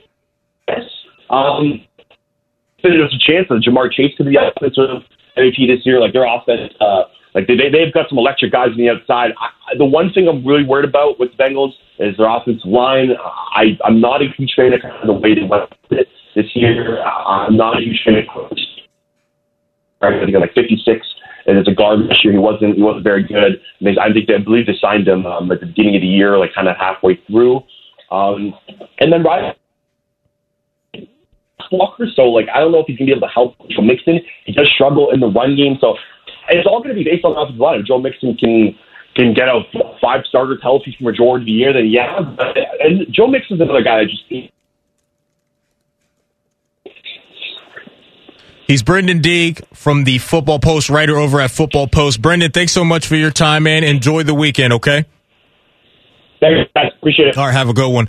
No doubt about it. Yeah, J. Lou, going back to kind of this piece there with the MVPs and looking at some of the other guys that they pointed out around at least the AFC for us right here, I think one that's very interesting to me, it is Carson Wentz. I just looking at him. Okay, what do you think? Like everybody has been dunking on Carson Wentz for about a season and a half now.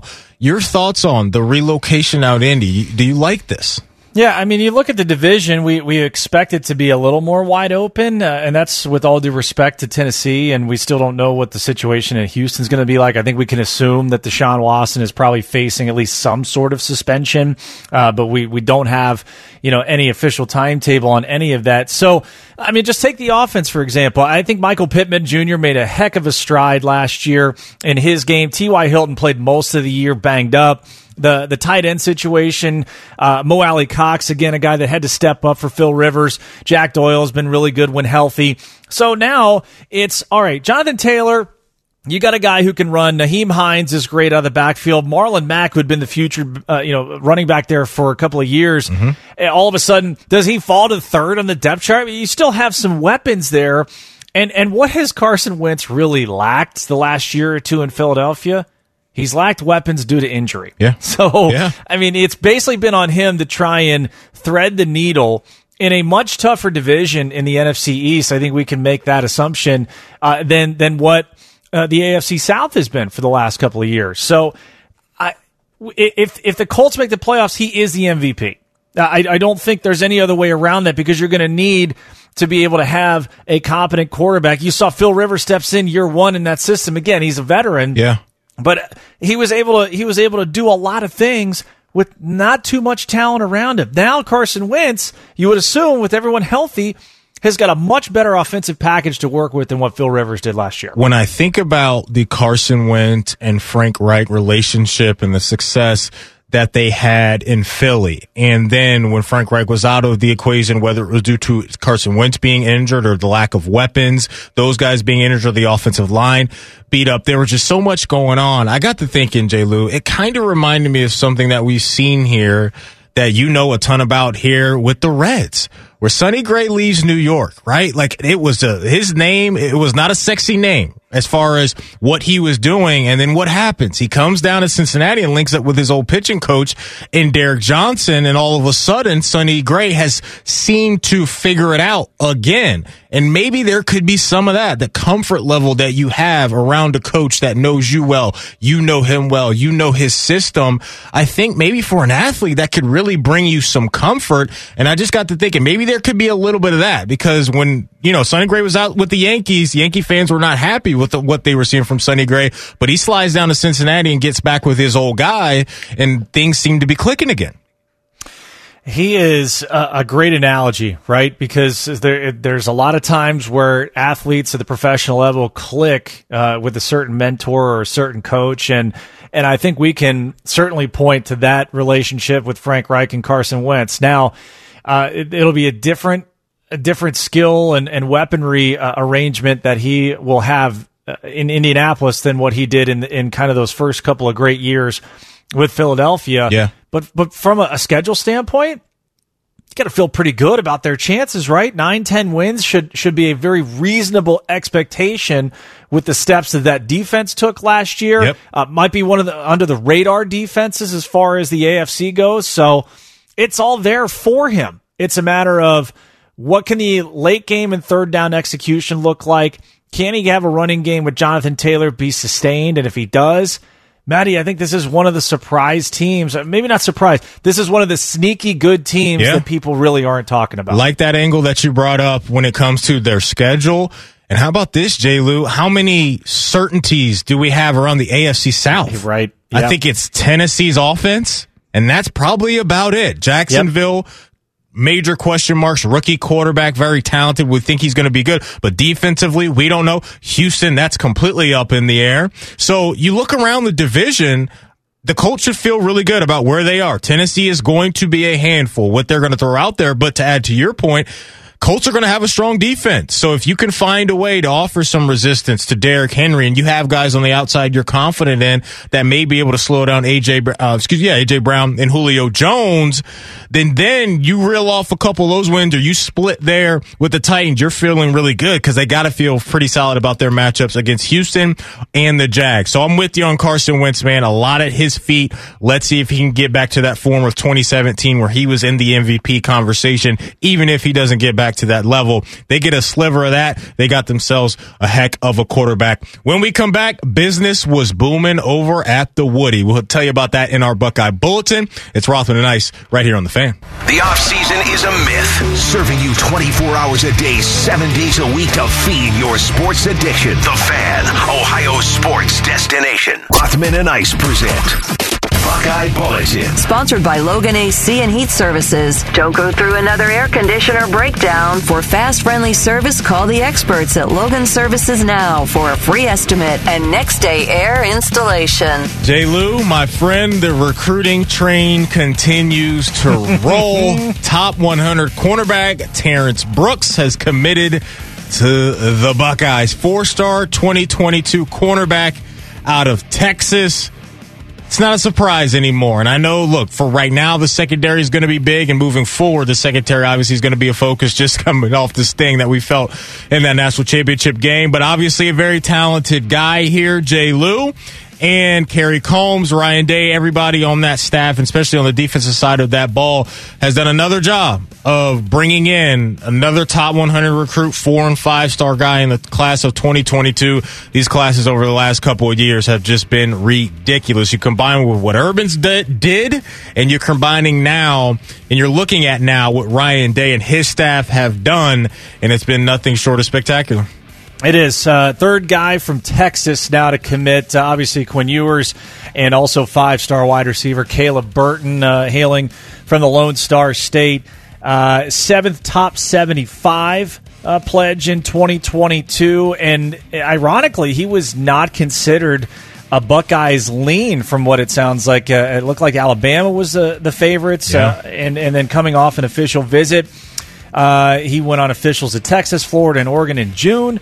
Back in April, his top 5 featured Bama, A&M, Oregon, Texas, and Florida. So Ohio State nowhere in his top 5 in April. Man, how things have changed. Well done yet again by Kerry Coombs and the recruiting group there. And yeah, man, they just keep piling them up, baby. Keep stacking it. No Let's doubt. go. And how about this little emotional tie as well? You mentioned Texas A&M. His pops played at Texas A&M, and he's in their Hall of Fame. So you know Pops was saying, hey, man, you got to think about these Aggies. Same high school as Rocket Watts, though, so maybe that was a little of a tie. There you go. Good nugget. There you go. Good nugget out of CB right there. So another 4-star guy coming in and joining the Ohio State program. Wanted to mention this coming down today involving the basketball program. Former Ohio State center Ibrahima Diallo is transferring to San Jose State. Looks like Jeff Goodman had this on Twitter. And look, I can't sit here and say I know too much about his game, J. Lou. We really didn't see anything from him during his time here at Ohio State. And now when he's looking at the depth chart and what they've been able to do with obviously Kyle Young coming back, EJ, you got Brunk, you got Zed Key. Those minutes for bigs are going to be, few and far between because those guys are obviously going to be out there a ton. We wish him well. He's going out to the left coast. He's going to be linking up, it looks like, with a former Big Ten head coach. Is he not, J. Lou? I think so. I think he's got 10 miles out there from Nebraska. That's right. So, yep. Yeah, he's going out there to do his thing for them. PFF, did you see this? They rolled out their All-American preseason team for college football. First team, no surprise. You got some Buckeyes sprinkled in here. I'll run through the list for you, J. Lou. Chris Olave, Garrett Wilson, Thayer Munford on the defensive side of the ball. You got Haskell Garrett. I don't think anybody's going to be surprised when we turn on the TVs and those guys are doing damage, and especially the first 2 names I mentioned with Wilson and Olave. Yeah, and again, you got different parts of the offense and defense there. It is a widespread how well this Ohio State group is not only coached, but also the talent, and it just continues to reciprocate off of guys that, if they didn't get time early, they found a way to be able to sharpen their skills. And when the time came for them to jump in, they did. We know with the COVID issues last year where guys had to step up, they were able to do that. So no surprise the names that you mentioned there. And again, going to be great to see them win in the trenches a lot of weeks, especially with those groups. Want to send out a congratulations to Tatum Skaggs from Ohio State getting drafted in the NWHL draft of 2021. How about this, J. Lou? Round 1, 4th overall pick. The Toronto 6 selected Tatum Skaggs. Tatum Skaggs. There you go. Amazing name, by the way. That's beautiful. A great name. So congratulations to her going on and living her dream in the NWHL draft this year moving forward. We'll be looking forward to keeping up with her career. That is today's Buckeye Bulletin. Deep dive for you at the top of the hour. One Bengals head coach hyping up a guy that you should get excited to see. We'll lock in on that and some second-year players around the league after an update from our guy Eric Reeser. Rothman and Ice right here on The Fan. Most shows just skim the surface, but Rothman and Ice feel like the biggest story of the day deserves a closer look. It's time for a deeper dive. Sponsored by United Dairy Farmers. Miss filling up before gas prices went up? Get UDF's low price lock with UDrive. All right, welcome back in. Happy Friday. Matty Ice, Jensen Lewis filling in for our guy AR today. J. Lou, I know you're wrapped up in everything baseball right now. and we'll dive into everything baseball at the bottom of the hour when we do Chin Music with you. But, like, what's entertaining you, man, when you're not doing radio, you're not doing TV? Are you watching any series right now? Like, what are you getting into right now, man? You're going to laugh. I am locked in to Euro 2020. Okay. I am so locked into this soccer tournament. It's a little crazy. Well, you got a double fist pump from CB in there, so he's with you on this. I mean, I got in my living room, doing the show right now. I've got the Swiss and Spain, in extra time right now. It's a level at 1, as the commentators would say, level at 1. And it would please me immensely to see the Swiss upset the Spaniards in advance. And then in the 3 o'clock tilt, I do like Italy to beat Belgium. I know it's a very public play there, but John Morosi, great friend of the program, good friend of ours on Indians Live, native Italian, so backing him for them to advance on. And then I think I liked England to win it once they qualified for the knockout round. I think they go on to win this. But, yeah, dude, that's what I've been watching. You'll appreciate this. Yeah. So a week or two ago, I had a friend over, just did a little cookout, and she was like, "Hey, do you like Entourage?" And I said, what warm-blooded male does not? I mean, this is a rhetorical question, is it not? And she goes, "I have been dying to watch some Entourage episodes for the longest time." And I said, "Well, have yourself a seat. Let me pour you a beverage." Yeah. And would you like to start at the beginning? Do you have a specific season you like? And she goes, "Yeah, just start it from the beginning." Yeah. We sat there and watched like 5-6 episodes, and she was locked in. It was great. It was fantastic. Beautiful. That's all you can ask for, because the only male that I know that does not appreciate Entourage is one Bo Bishop. For whatever reason, he has never connected with Entourage. You can talk to him about it. His reasonings, to me, I believe he just doesn't feel like it's real enough, if I'm recalling correctly. But talk to Bo Bishop about this, because he is the only guy that I have ever stumbled across in my life that has an issue with Entourage, because to me, that is the dream for all of us. It's the dream for all of us. You got your crew. One of your guys makes it. He becomes a rock star in Hollywood. And then everybody else kind of tags along. Then they find their own way. And then they have their own ventures, as we saw throughout the show. But to me, J. Lou, it was a 10 out of a 10 show. I don't know what Bo's beef is with it. I'll never understand it. This is a public service announcement to Bo Bishop.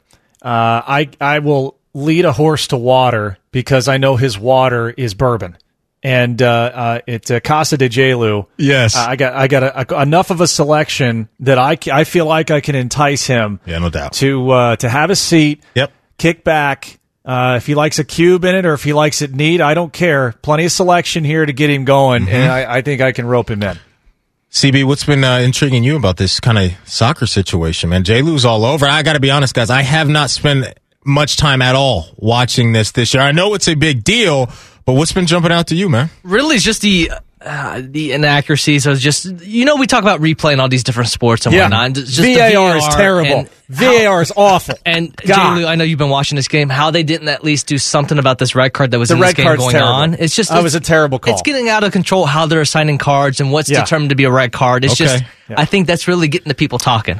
I'll tell you, Matty, you brought up the word dream. Yeah. I want to underline that, because I want at some point a crossover where we can get the guys that do Premier League commentating or doing the Euro commentating, the British guys that I want them to commentate a baseball game with their vocabulary. Oh, I love that.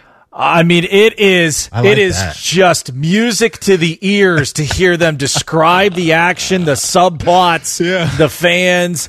Oh man, I have thoroughly enjoyed. I've been trying to work in some of their vocabulary for pre and post. Yeah. So if you're watching that on Bally Sports Great Lakes, you might hear a little ode to Euro 2020 broadcasters out there. I will be looking to that. Absolutely. Real quick before we dive into our deep dive topic here. I haven't been giving Loki enough attention. I heard it's been buzzing out there. I believe episode 4 just dropped this week. I enjoyed the first episode, but for some reason, I turned on the second one and nothing has clicked yet. And I know this happened in WandaVision and some people thought it started off slow, but I did hear some good things about the 4th episode and it's on and popping right now. So I love Loki as a character, as a villain. I think he's phenomenal in that universe and his ability is unreal. Like I wish I could steal that and be the god of mischief just like him. But does that intrigue you at all? That kind of world, the Loki stuff. You ain't on any of that? Yeah, I can definitely get in it. Yeah, okay. I'm a Marvel guy. Right. Anything that's involved there, yeah, we're same page for sure. No doubt. Let's get to our deep dive topic and kind of lock in maybe on some second-year guys in the league that we're looking forward to watching. One of those guys in our own state is going to be T. Higgins for a lot of people. And his offensive coordinator, Brian Callahan, is agreeing with a ton of people, and I believe you and I, on the potential of one T. Higgins, saying, quote, he is going to be a problem for defenses. He's throwing out that he's more explosive this year. I was really impressed a season ago. I really was. You still had A.J. Green hanging around. I think we knew what Tyler Boyd was going to be as a consistent option for them. But what T. Higgins was going to be coming out of his college career, I think there were some questions leading into the draft. The hype had kind of died down just a little bit for T. Higgins coming out of Clemson. But for everything that we saw from 85 a year ago with Joe Burrow and with that offensive line, he was really, really productive. But now, my only question is, when I look at the trio of Bengal wide receivers, is which guy becomes Michael Gallup? And what I mean by that is, before CeeDee Lamb was selected to the Dallas Cowboys in 2020 and the year before in 2019, Michael Gallup was an 1,100-yard wide receiver.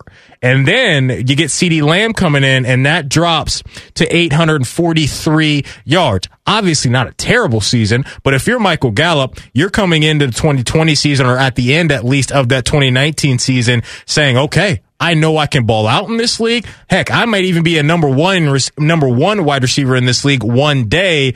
But then they draft CeeDee Lamb, and there was food that was taken off his plate just a little bit. Now, I don't know if that's going to be Boyd. I don't know if that's going to be Higgins, but somebody, one of those two guys, are not going to eat the way they ate last year, because Jamar Chase is, to me, going to be the focus in that wide receiver room. Not a huge issue at all, but I think somebody's going to have to sacrifice just a little bit, J-Lou, down in Cincinnati as far as their numbers go. Yeah, you can even add Auden Tate, right, as the number 4 receiver, yeah, I think. Just if you wanted to spread it out, and I would assume to get one-on-one opportunities for both Chase and Higgins, that is going to be a package that they install for sure. Even if you wanted to go 5 wide, you put Mixon out there as well and go an empty backfield. I think that presents some intriguing matchup possibilities. And this may be a year too, where, as we kind of alluded to, in the previous hour, if the Bengals have a league average, did you say league average offensive line? Just average. Average, yeah. All right. So if you got an average offensive line, I think, and we'll go both sides of this. Let's say that they don't have a terrible line, but they don't have an average line. So they're right in the middle, below average line. My anticipation is they're going to get the ball out of Joe Burrow's hands. Not necessarily bubble screens or anything, but you're going to see some slants. You're going to see some things to get it to playmakers so that there's no way you're going to be able to get to Burrow. Yeah. I think they'll adjust as they go. As I said, too, that you won't know what this line is like until you're about 6, maybe 7 weeks in, because I think you really have to understand how the offensive weapons can coexist and where Burrow is in his own rehabilitation, getting back into game action. We've talked about this all the time. Game speed is completely different than going through preseason, going through 7-on-7, 11-on-11. So I think that's the intriguing part about this offense, is that you've got the weapons. Mm-hmm. You've got them all there. Yeah. Now it's a matter of how do you deploy it, and how are you going to be able to scheme, because you got to wait and see what your offensive line is like to know how much time Joe Burrow is going to have. And if that offensive line isn't great, like kind of what you're touching on there, and you mentioned those quick trigger routes and all of that stuff, To me, that was a ton of what we saw with Tom Brady throughout his career, right? Death by 1,000 cuts, the Edelmans of the world, the James Whites of the world, these guys coming out of the backfield and slot receivers that Julian Edelman was never a take the top off the defense type of guy. But you look at how the Patriots did it, man. They had those tight ends in the middle of the field, and they had Amendola. I mean, all the names that we recognize, to me, that brought a ton of success to the Patriots were all smaller guys, slot receivers, and you can never hit Tom Brady because he's getting the ball out so fast. So kind of outside of that Randy Moss year where they were going crazy, that was how they operated. So I like how you brought that up, because if they get into training camp here in a few weeks and they're looking around and saying, our offensive line isn't bringing us that much confidence, there has to be that layer within the offense to where we got to get the ball to our playmakers really fast, because we cannot afford anything of what we saw last year when it comes to Joe Burrow and him getting hit the way he did. So now, J. Lou, when you look at this 2020 draft from a year ago, and guys that we're either excited to see or guys that we're looking at and saying, hey, it's time to go, I'm going to go with the latter right there. And the guy that I'm looking at is Tua, because there's a lot of noise around Tua right now, and he's got to hit the gas pedal and really kick it into gear. And the reason why I think the pressure is going to be on Tua at a very high clip this upcoming season is because of the draft capital that Miami has in the upcoming draft, talking about next year and the year beyond that, and what they can do and what they can package to potentially move around and maybe get their quarterback of the future if they indeed find out this upcoming year that Tua ain't that guy. Like, if he's not built like that, then they got to find a way to go a different route, because that's a 10-6 football team from a season ago. They got him a new weapon in Jalen Waddle this offseason, who I think is going to be an absolute monster and was kind of forgotten about a little bit because Devontae was so spectacular, but Jalen Waddle was handling his business before he went down a year ago. To me, man, there is a ton of pressure on Tua right now, because if he doesn't get this thing done this season at a high clip, then I don't know what the rest of his career is going to look like, because we've seen quarterbacks here over the last couple seasons get drafted, and if it doesn't happen fast and a team has another option to go to, they're going to get you out of there. Yeah, so Jacoby Brissett going to be behind him, right? And I think when you're looking at what their idea of competing is, I love them to make the playoffs. I think he'll put it together. You can almost look at that wide receiving core in a similar fashion as you could with the Bengals, right? Because Will Fuller's in there as a very sturdy, very great veteran wide receiver opposite of Devontae Parker. Waddle can go inside or outside. You got Lynn Bowden over there as well that can go back and forth. I think there's options there for Miami's offense in a similar fashion of, what do we say about Joe Burrow? You want to get the ball to your playmakers fast. Let them do the work. And that might be the idea. Again, thinking within this division, right? Buffalo's going to try and keep everybody contained. They're going to try and get downhill with that front seven. Their secondary is excellent. We are going to have to wait and see what New England piecing together their new group and what they've got. The Jets, Robert Saleh, defensive guru. Let's see what he deploys out there, but still a very big unknown, right? So it could be there for the taking, because outside of the big four, we talk about it all the time with the Chiefs, the Browns, the Bills, and the Ravens. It's open season for those last two playoff spots. It really is. Yeah, I agree. No, I absolutely agree with that. I'll hit you with one more name. As far as guys that were drafted a year ago, that I really think if he takes another step can make that team very scary. I'm going to hit you with Brandon Ayuk for the San Francisco 49ers. First round pick a year ago, 25th overall, nicked up last season, only played in 12 games, started in 11 of them. But there were signs, and we know what San Francisco wants to do. They want to come into your building, and they want to beat you down with that running game that they have. And we'll see if former Buckeye Trey Sermon can make an impact. But this is a very talented guy, and you combine him with Deebo Samuel, and obviously the number one threat on that offense is George Kittle at the tight end position. If he turns himself into, the 49ers not only have arguably the best tight end in the league and arguably the best running back in the league, but a legitimate number one wide receiver, I think that makes them really scary because last year they just weren't in the picture because of just all the injuries to all of their key guys for extended periods of time. So now, to me, man, if they get that element to their offense to where they can have a balancing act there and you really don't know which way they're going to go on any given down, I think that could be such a huge development for the Niners this upcoming year. Oh, by the way, Mohamed Sanu, grizzled veteran. You got an option there in the slot if you really needed to. But yeah, it's going to be a matter of here we go again with a quarterback. What is Jimmy Garoppolo going to be? What can he give you? Do we see Trey Lance or Josh Rosen at any point in the first 6 weeks? It might have to be due to injury, and that would mean that the Niners are off and rolling. But, Matty, they play in the toughest division in football. No question. I don't think there's going to be any argument there. So you are going to be beaten down just in divisional opponents, let alone what they got to face in their non-conference. So that's a fascinating group. A lot of people very high on them.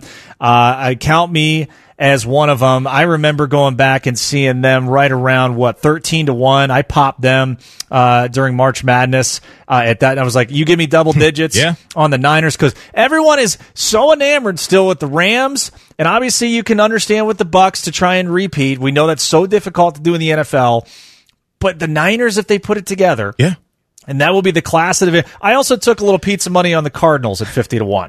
I'm not mad at that either. You know what I mean? I'm not mad at it. You're going to have, iron sharpens iron. Yeah. You're going to have whatever, and there may be 4 teams that come out for the playoffs. I think you can make a solid bet that 3 of the 4 could come out, and you wouldn't bat an eye at that. But when they're done with the conference schedule, or when they're done with their division schedule, all 4 of those teams are going to be lethal opponents to anybody else. I completely agree, and I think this is one of those divisions, J. Lou, to where when we look at their records at the end of the year, it may not be true to how good they are as a football team, because I think these teams are going to beat up on each other, and I think any given week, anybody can beat anybody in the NFC West. Everybody feels good about their franchise quarterback situation. Maybe I shouldn't say that. Maybe 3 out of the 4 teams feel really good about their franchise quarterback situation. But if Trey Lance is a hit, then that is going to put them right in that conversation. But I think with whether it's Jimmy G or Trey Lance, they've got that running game, and their defense, I think, is going to be lights out with Nick Bosa wrecking the pocket on 3rd down and hopefully in the running game as well. So, yeah, the NFC West is going to be fun for sure. Speaking of fun, we'll have some fun with our guy CB after the break. Tell the Truth next. Rothman and Ice right here on The Fan. If you're looking for the radio home of the crew, you've come to the right place. Because if we weren't, this promo would be very stupid. Proud to be your crew station, The Fan. Tell the Truth with Rothman and Ice. All right, CB, let's get it going. All right, no trivia for you today, but I have a crazy stat. So the Vladdy father-son combo, through 258 games, both of them had 50 home runs apiece. I couldn't believe it when I first read it from the MLB Stats Twitter account. But I want to ask you, do you believe that Junior will pass Senior in home runs during his career? In our day and age of launch angle and how the game is played, I'd be hard pressed to think he wouldn't. If he stays healthy, God, if they're going to keep playing their home games at Dunedin, I mean they're in Buffalo now, but man alive, what a launching pad at both places. Again, I played in Buffalo and AAA coming up for the Indians, so I know very well firsthand. Short porches to left field and right field there, and that's as scary a lineup. I mean, we're playing Houston this weekend. The Indians are. That's the top 2 lineups in the American League, Houston and Toronto. They're incredible to watch. It's like the All-Suns team, too, the Blue Jays. Oh, yeah. Bichette and Biggio and Guerrero Jr. No, I mean, he's been a freak show this year, J. Lou. I mean, 336, 26, and 66 already? I mean, my goodness. And the thing that I love about this is that he's paying off on the hype. And I know there's so much pressure that was put on his shoulders with the prospect that he was and who his pops was. And to see him have this moment, I know it was a big deal, right, coming in the season, really getting himself in shape and all that. But I'll roll with you on the question, man. I think we will see that. The dude's got tremendous pop in his bat. It's been so much fun to watch him. And that, my boy, is the damn truth. All right, so the Olympics are getting closer and closer to. So I want to ask you, if you had the opportunity to try out an Olympic sport that's pretty unique to the Olympics, what would you like to try? Oh, try out. Boy. I would look, man. I've always wanted to be a hooper, J. Lou. My height took me out of that years ago. I always wanted to drop buckets. I think it would be so much fun to be in the Olympics, obviously playing against other countries, but with Team USA basketball, the dominant force that's been for such a long time. If you're telling me I had the skill set to be a part of something like that and that fraternity when it comes to basketball, that's exactly where I would go. I think I've told you the Michael Phelps story, right? Yeah, yes. So I had my again if you want. Speaking of entourage, I had my entourage moment back in 2008 and celebrated New Year's with him out in Vegas after he went 8 for 8 on the gold medal. So I understood firsthand at that point for about 2 or 3 days what it was like to be the man, man. So that was that one I'll never forget. A sport I wanted to try, Winter Olympics. I've always wanted to do curling. Yeah. You could find me in spring training during the Olympic years for the Winter Games, glued to curling. I know it's stupid, but it's adult shuffle puck. It's real life shuffle puck. I mean, come on. As far as the Summer Olympics go, yeah. You know, if I could have had an opportunity to make the U.S. team for baseball, that would have been amazing to wear the Stars and Stripes. No greater honor than to be able to wear your flag and play for your country. If I was to pick one, what about table tennis? That's elite stuff right there. Because you watch some of these. You gotta be amazing. I mean, I would be bounced in the first round, no question about it. But I would love to just see the prowess up front of some of these guys that do it. J. Lou, when you were in the league, was the World Baseball Classic a thing? Was that around? Okay. Yep. Okay. Yep. It was just starting to come to prominence, man, because you had to make the call, in off season. And once the season was over, it's like, all right, you got to basically restart training in 4 weeks. Yeah. If you're going to go out and play in February and March, because it always happened during spring training. Just remember, it's not a lie if you believe it. Put on the slide, your dad, choose whatever you prefer, because it is one of the biggest cookout weekends of the year with 4th of July weekend coming up. I love pretty much any type of meat you can put on the grill, but what is your favorite cookout food? I'm a basic dude, J. Lou. Like, just give me a dog, but it's got to be really well done. Like, it's got to be charred. When it comes to a hot dog, straight up, just give me some chopped white onions. Give me a little yellow mustard. If you got some other mustard there, I can rock out with that as well. But when I think of cookout food, my mind always goes there first. Just give me a nice, crispy hot dog, and I'm in. Yeah, last year, pandemic-wise, was the first time I had been able to be home with my parents for July 4th, and God, what seems like since high school, because obviously, with the regular season, we're doing the games, so I got to be home. It was great to be in my parents' pool and grilling out with them as well. So I'm with you. There's nothing more American than a great burger. Yep. Obviously, you got to make some some steak cut fries, deep fry that. I mean, anything and everything that screams American, get it out there. Some great coleslaw, a little fruit salad. Yep. I mean, there ain't nothing wrong. I saw anything ice cold to drink, adult beverage or not.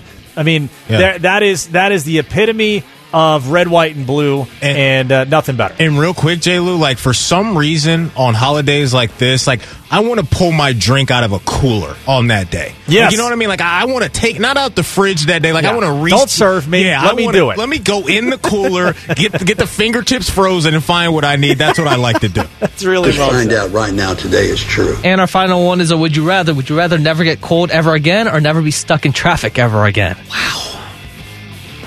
I'd never get a cold ever again. That's where you're leaning? Yeah. One of my biggest beefs in life is traffic. It's sitting in traffic. So if you're telling me that I can completely eliminate that for the rest of my life, I'm in. I can deal with some cold. We deal with it. J. Lou, you deal with it more than we do down here because of the water up there in Cleveland. But my goodness, you want to get your boy in a bad mood? Plop us in traffic somewhere and we ain't going anywhere. Give me that. Let's tell the truth for this week. When we come back, J. Lou's been here already. We'll do an extended version of Chin Music, Indians, Reds, a lot of stuff going on around the sport. We'll chop it up about America's pastime next. Rothman and Ice right here on The Fan. Always imitated, never duplicated. Your heritage sports talker and flagship home for Ohio State athletics. The Fan, Ohio's sports destination. Crowd the plate at your own risk. It's time for some Chin Music with former big leaguer and president of the Bald is Beautiful fan club, Jensen Lewis.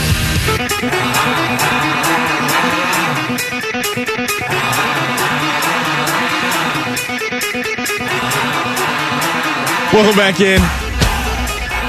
Matty Ice, Jensen Lewis been hanging out with us all day, but it's Friday, so we still got to do chin music, get our thunder on.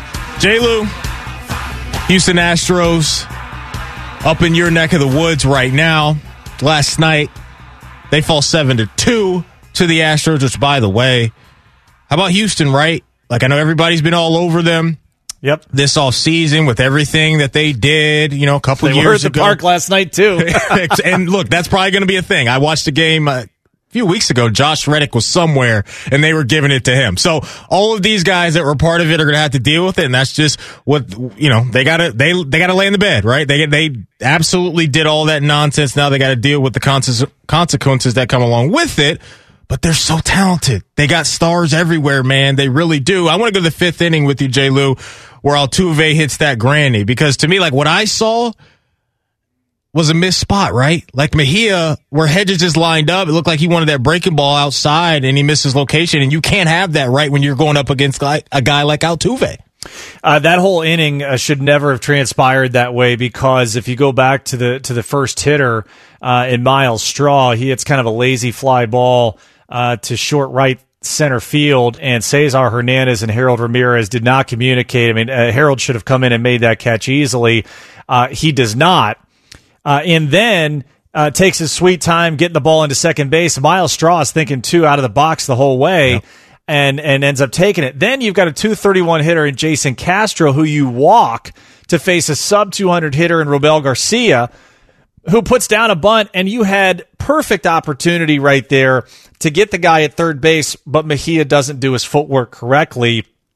Opens up to the right instead of being able to turn with the feet and go from his left. They would have had him if he completes that play. You work on it every day in spring training. So I think the inning sped up on him big time. Mm-hmm. And then, as you said, he leaves a slider out over the big part of the plate, and that's what Jose Altuve is going to do. He's just looking to grip and rip in that situation, and then that's all she wrote. So no surprise. I had said on the pregame show last night, I said in the series, the team that gets to 5 runs first will win every game. Mm-hmm. Well, Jose and the Astros get to 5 in the 5th inning, and then that was basically it. That was it. That absolutely was it. I couldn't wait to ask you this week about Bobby Bradley and what you've seen from him, you know, recently here, because he's had some pop in the bat there. And I know this is a guy that got called up, obviously, out there at first base. They needed that, especially with Fran Mill down. You lose some thump there in that lineup. Have you been encouraged by what you've seen from Bobby Bradley so far? 100%. Okay. Got his first multi-homer game. He's got 8 bombs on the year. Basically, in a week of him being up, he outperformed what Jake Bowers and Yu Chang did in a platoon role at first base for the first 2 months. I mean, that's all you need to know. Yep. So he has really helped solidify the middle with Eddie Rosario. Obviously, what J. Ram's been doing in the 3-hole, but man alive, is going to be great to get Fran Mill back. All indications are he will be activated tomorrow for tomorrow night's game. So, barring anything unforeseen this afternoon, obviously he played yesterday, a scheduled day off for him today to get rested up, and he should be DHing tomorrow.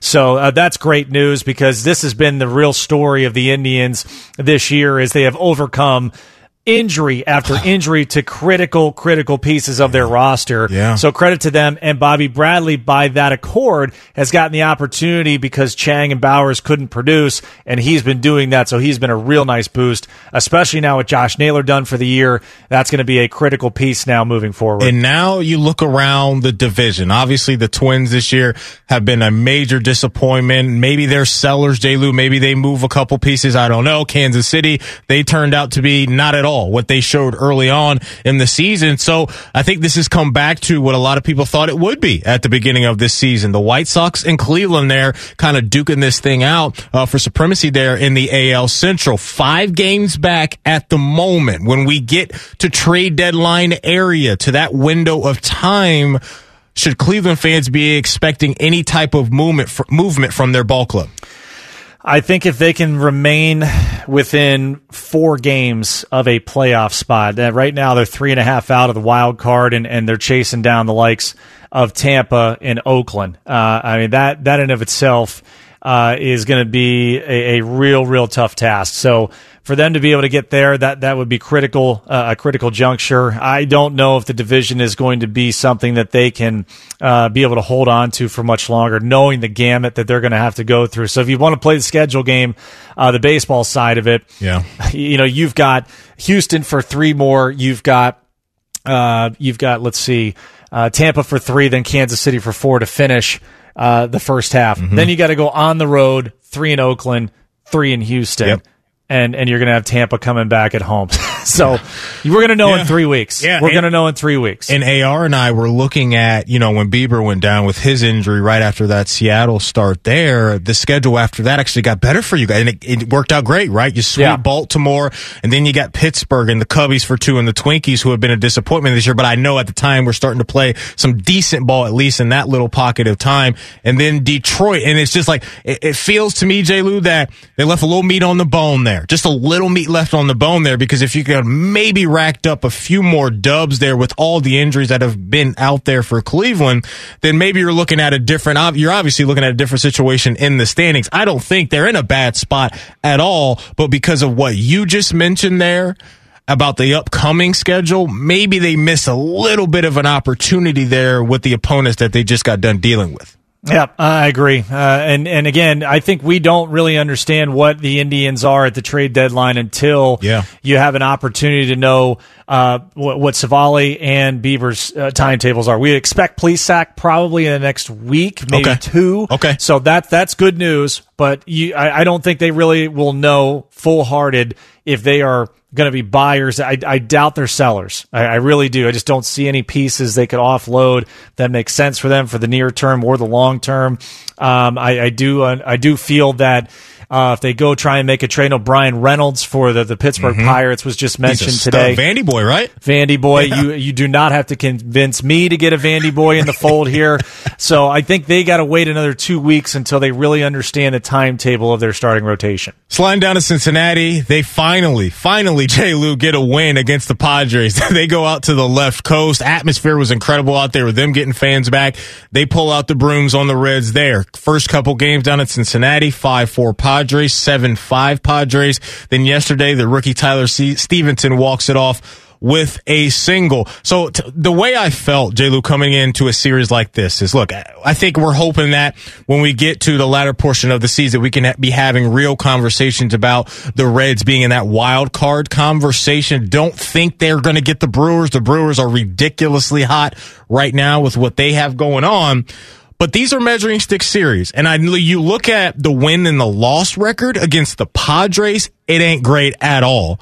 But the way that they competed in those games with some injuries to even their guys, I think is encouraging. And I think it comes back to what the Reds can roll out on a nightly basis. And it's an offense that has a chance to make things difficult for you every night. And the guys that are the highlighted guys, and rightfully so, with what they got rewarded with yesterday, and Nick Castellanos and Jesse Winker being named all-star starters, and they'll sandwich Ronald Acuna Jr. in the outfield out there in Colorado here in a little bit. Like, that's it. And what type of conversation are we having, J. Lou, when we get to the trade deadline with the Reds and where they go with it? Because, man, like, I love the offense. I do. The arms are a question mark, and I think maybe they can go find a way there to shore up that pin maybe or whatever they want to do. But this offense can compete. We know that. They are in a real tough spot because Milwaukee has now won 9 in a row. They have run away from Chicago and the Reds in the Central. So entering play today, Reds 8 back of Milwaukee in the division. And the problem is they're chasing down 3 teams in the National League West in the wild card too. Yep. They're 7.5 back there. They still got to overcome the Nationals and the Cubs in their own right in that wild card race. So that's a ton of teams to have to overcome. Now, they will know as much in the same way that the Indians will know in a couple of weeks what they're doing. Right. Reds are going to know in a couple of weeks who they are. And I think that you just need to know that. Real quick, what do you think happens with the Cubs? They sellers or buyers? They got to sell. They got to sell. Wow. Yep. 6 in a row they've lost now. Writing's on the wall. Yeah. They got to sell. Makes sense.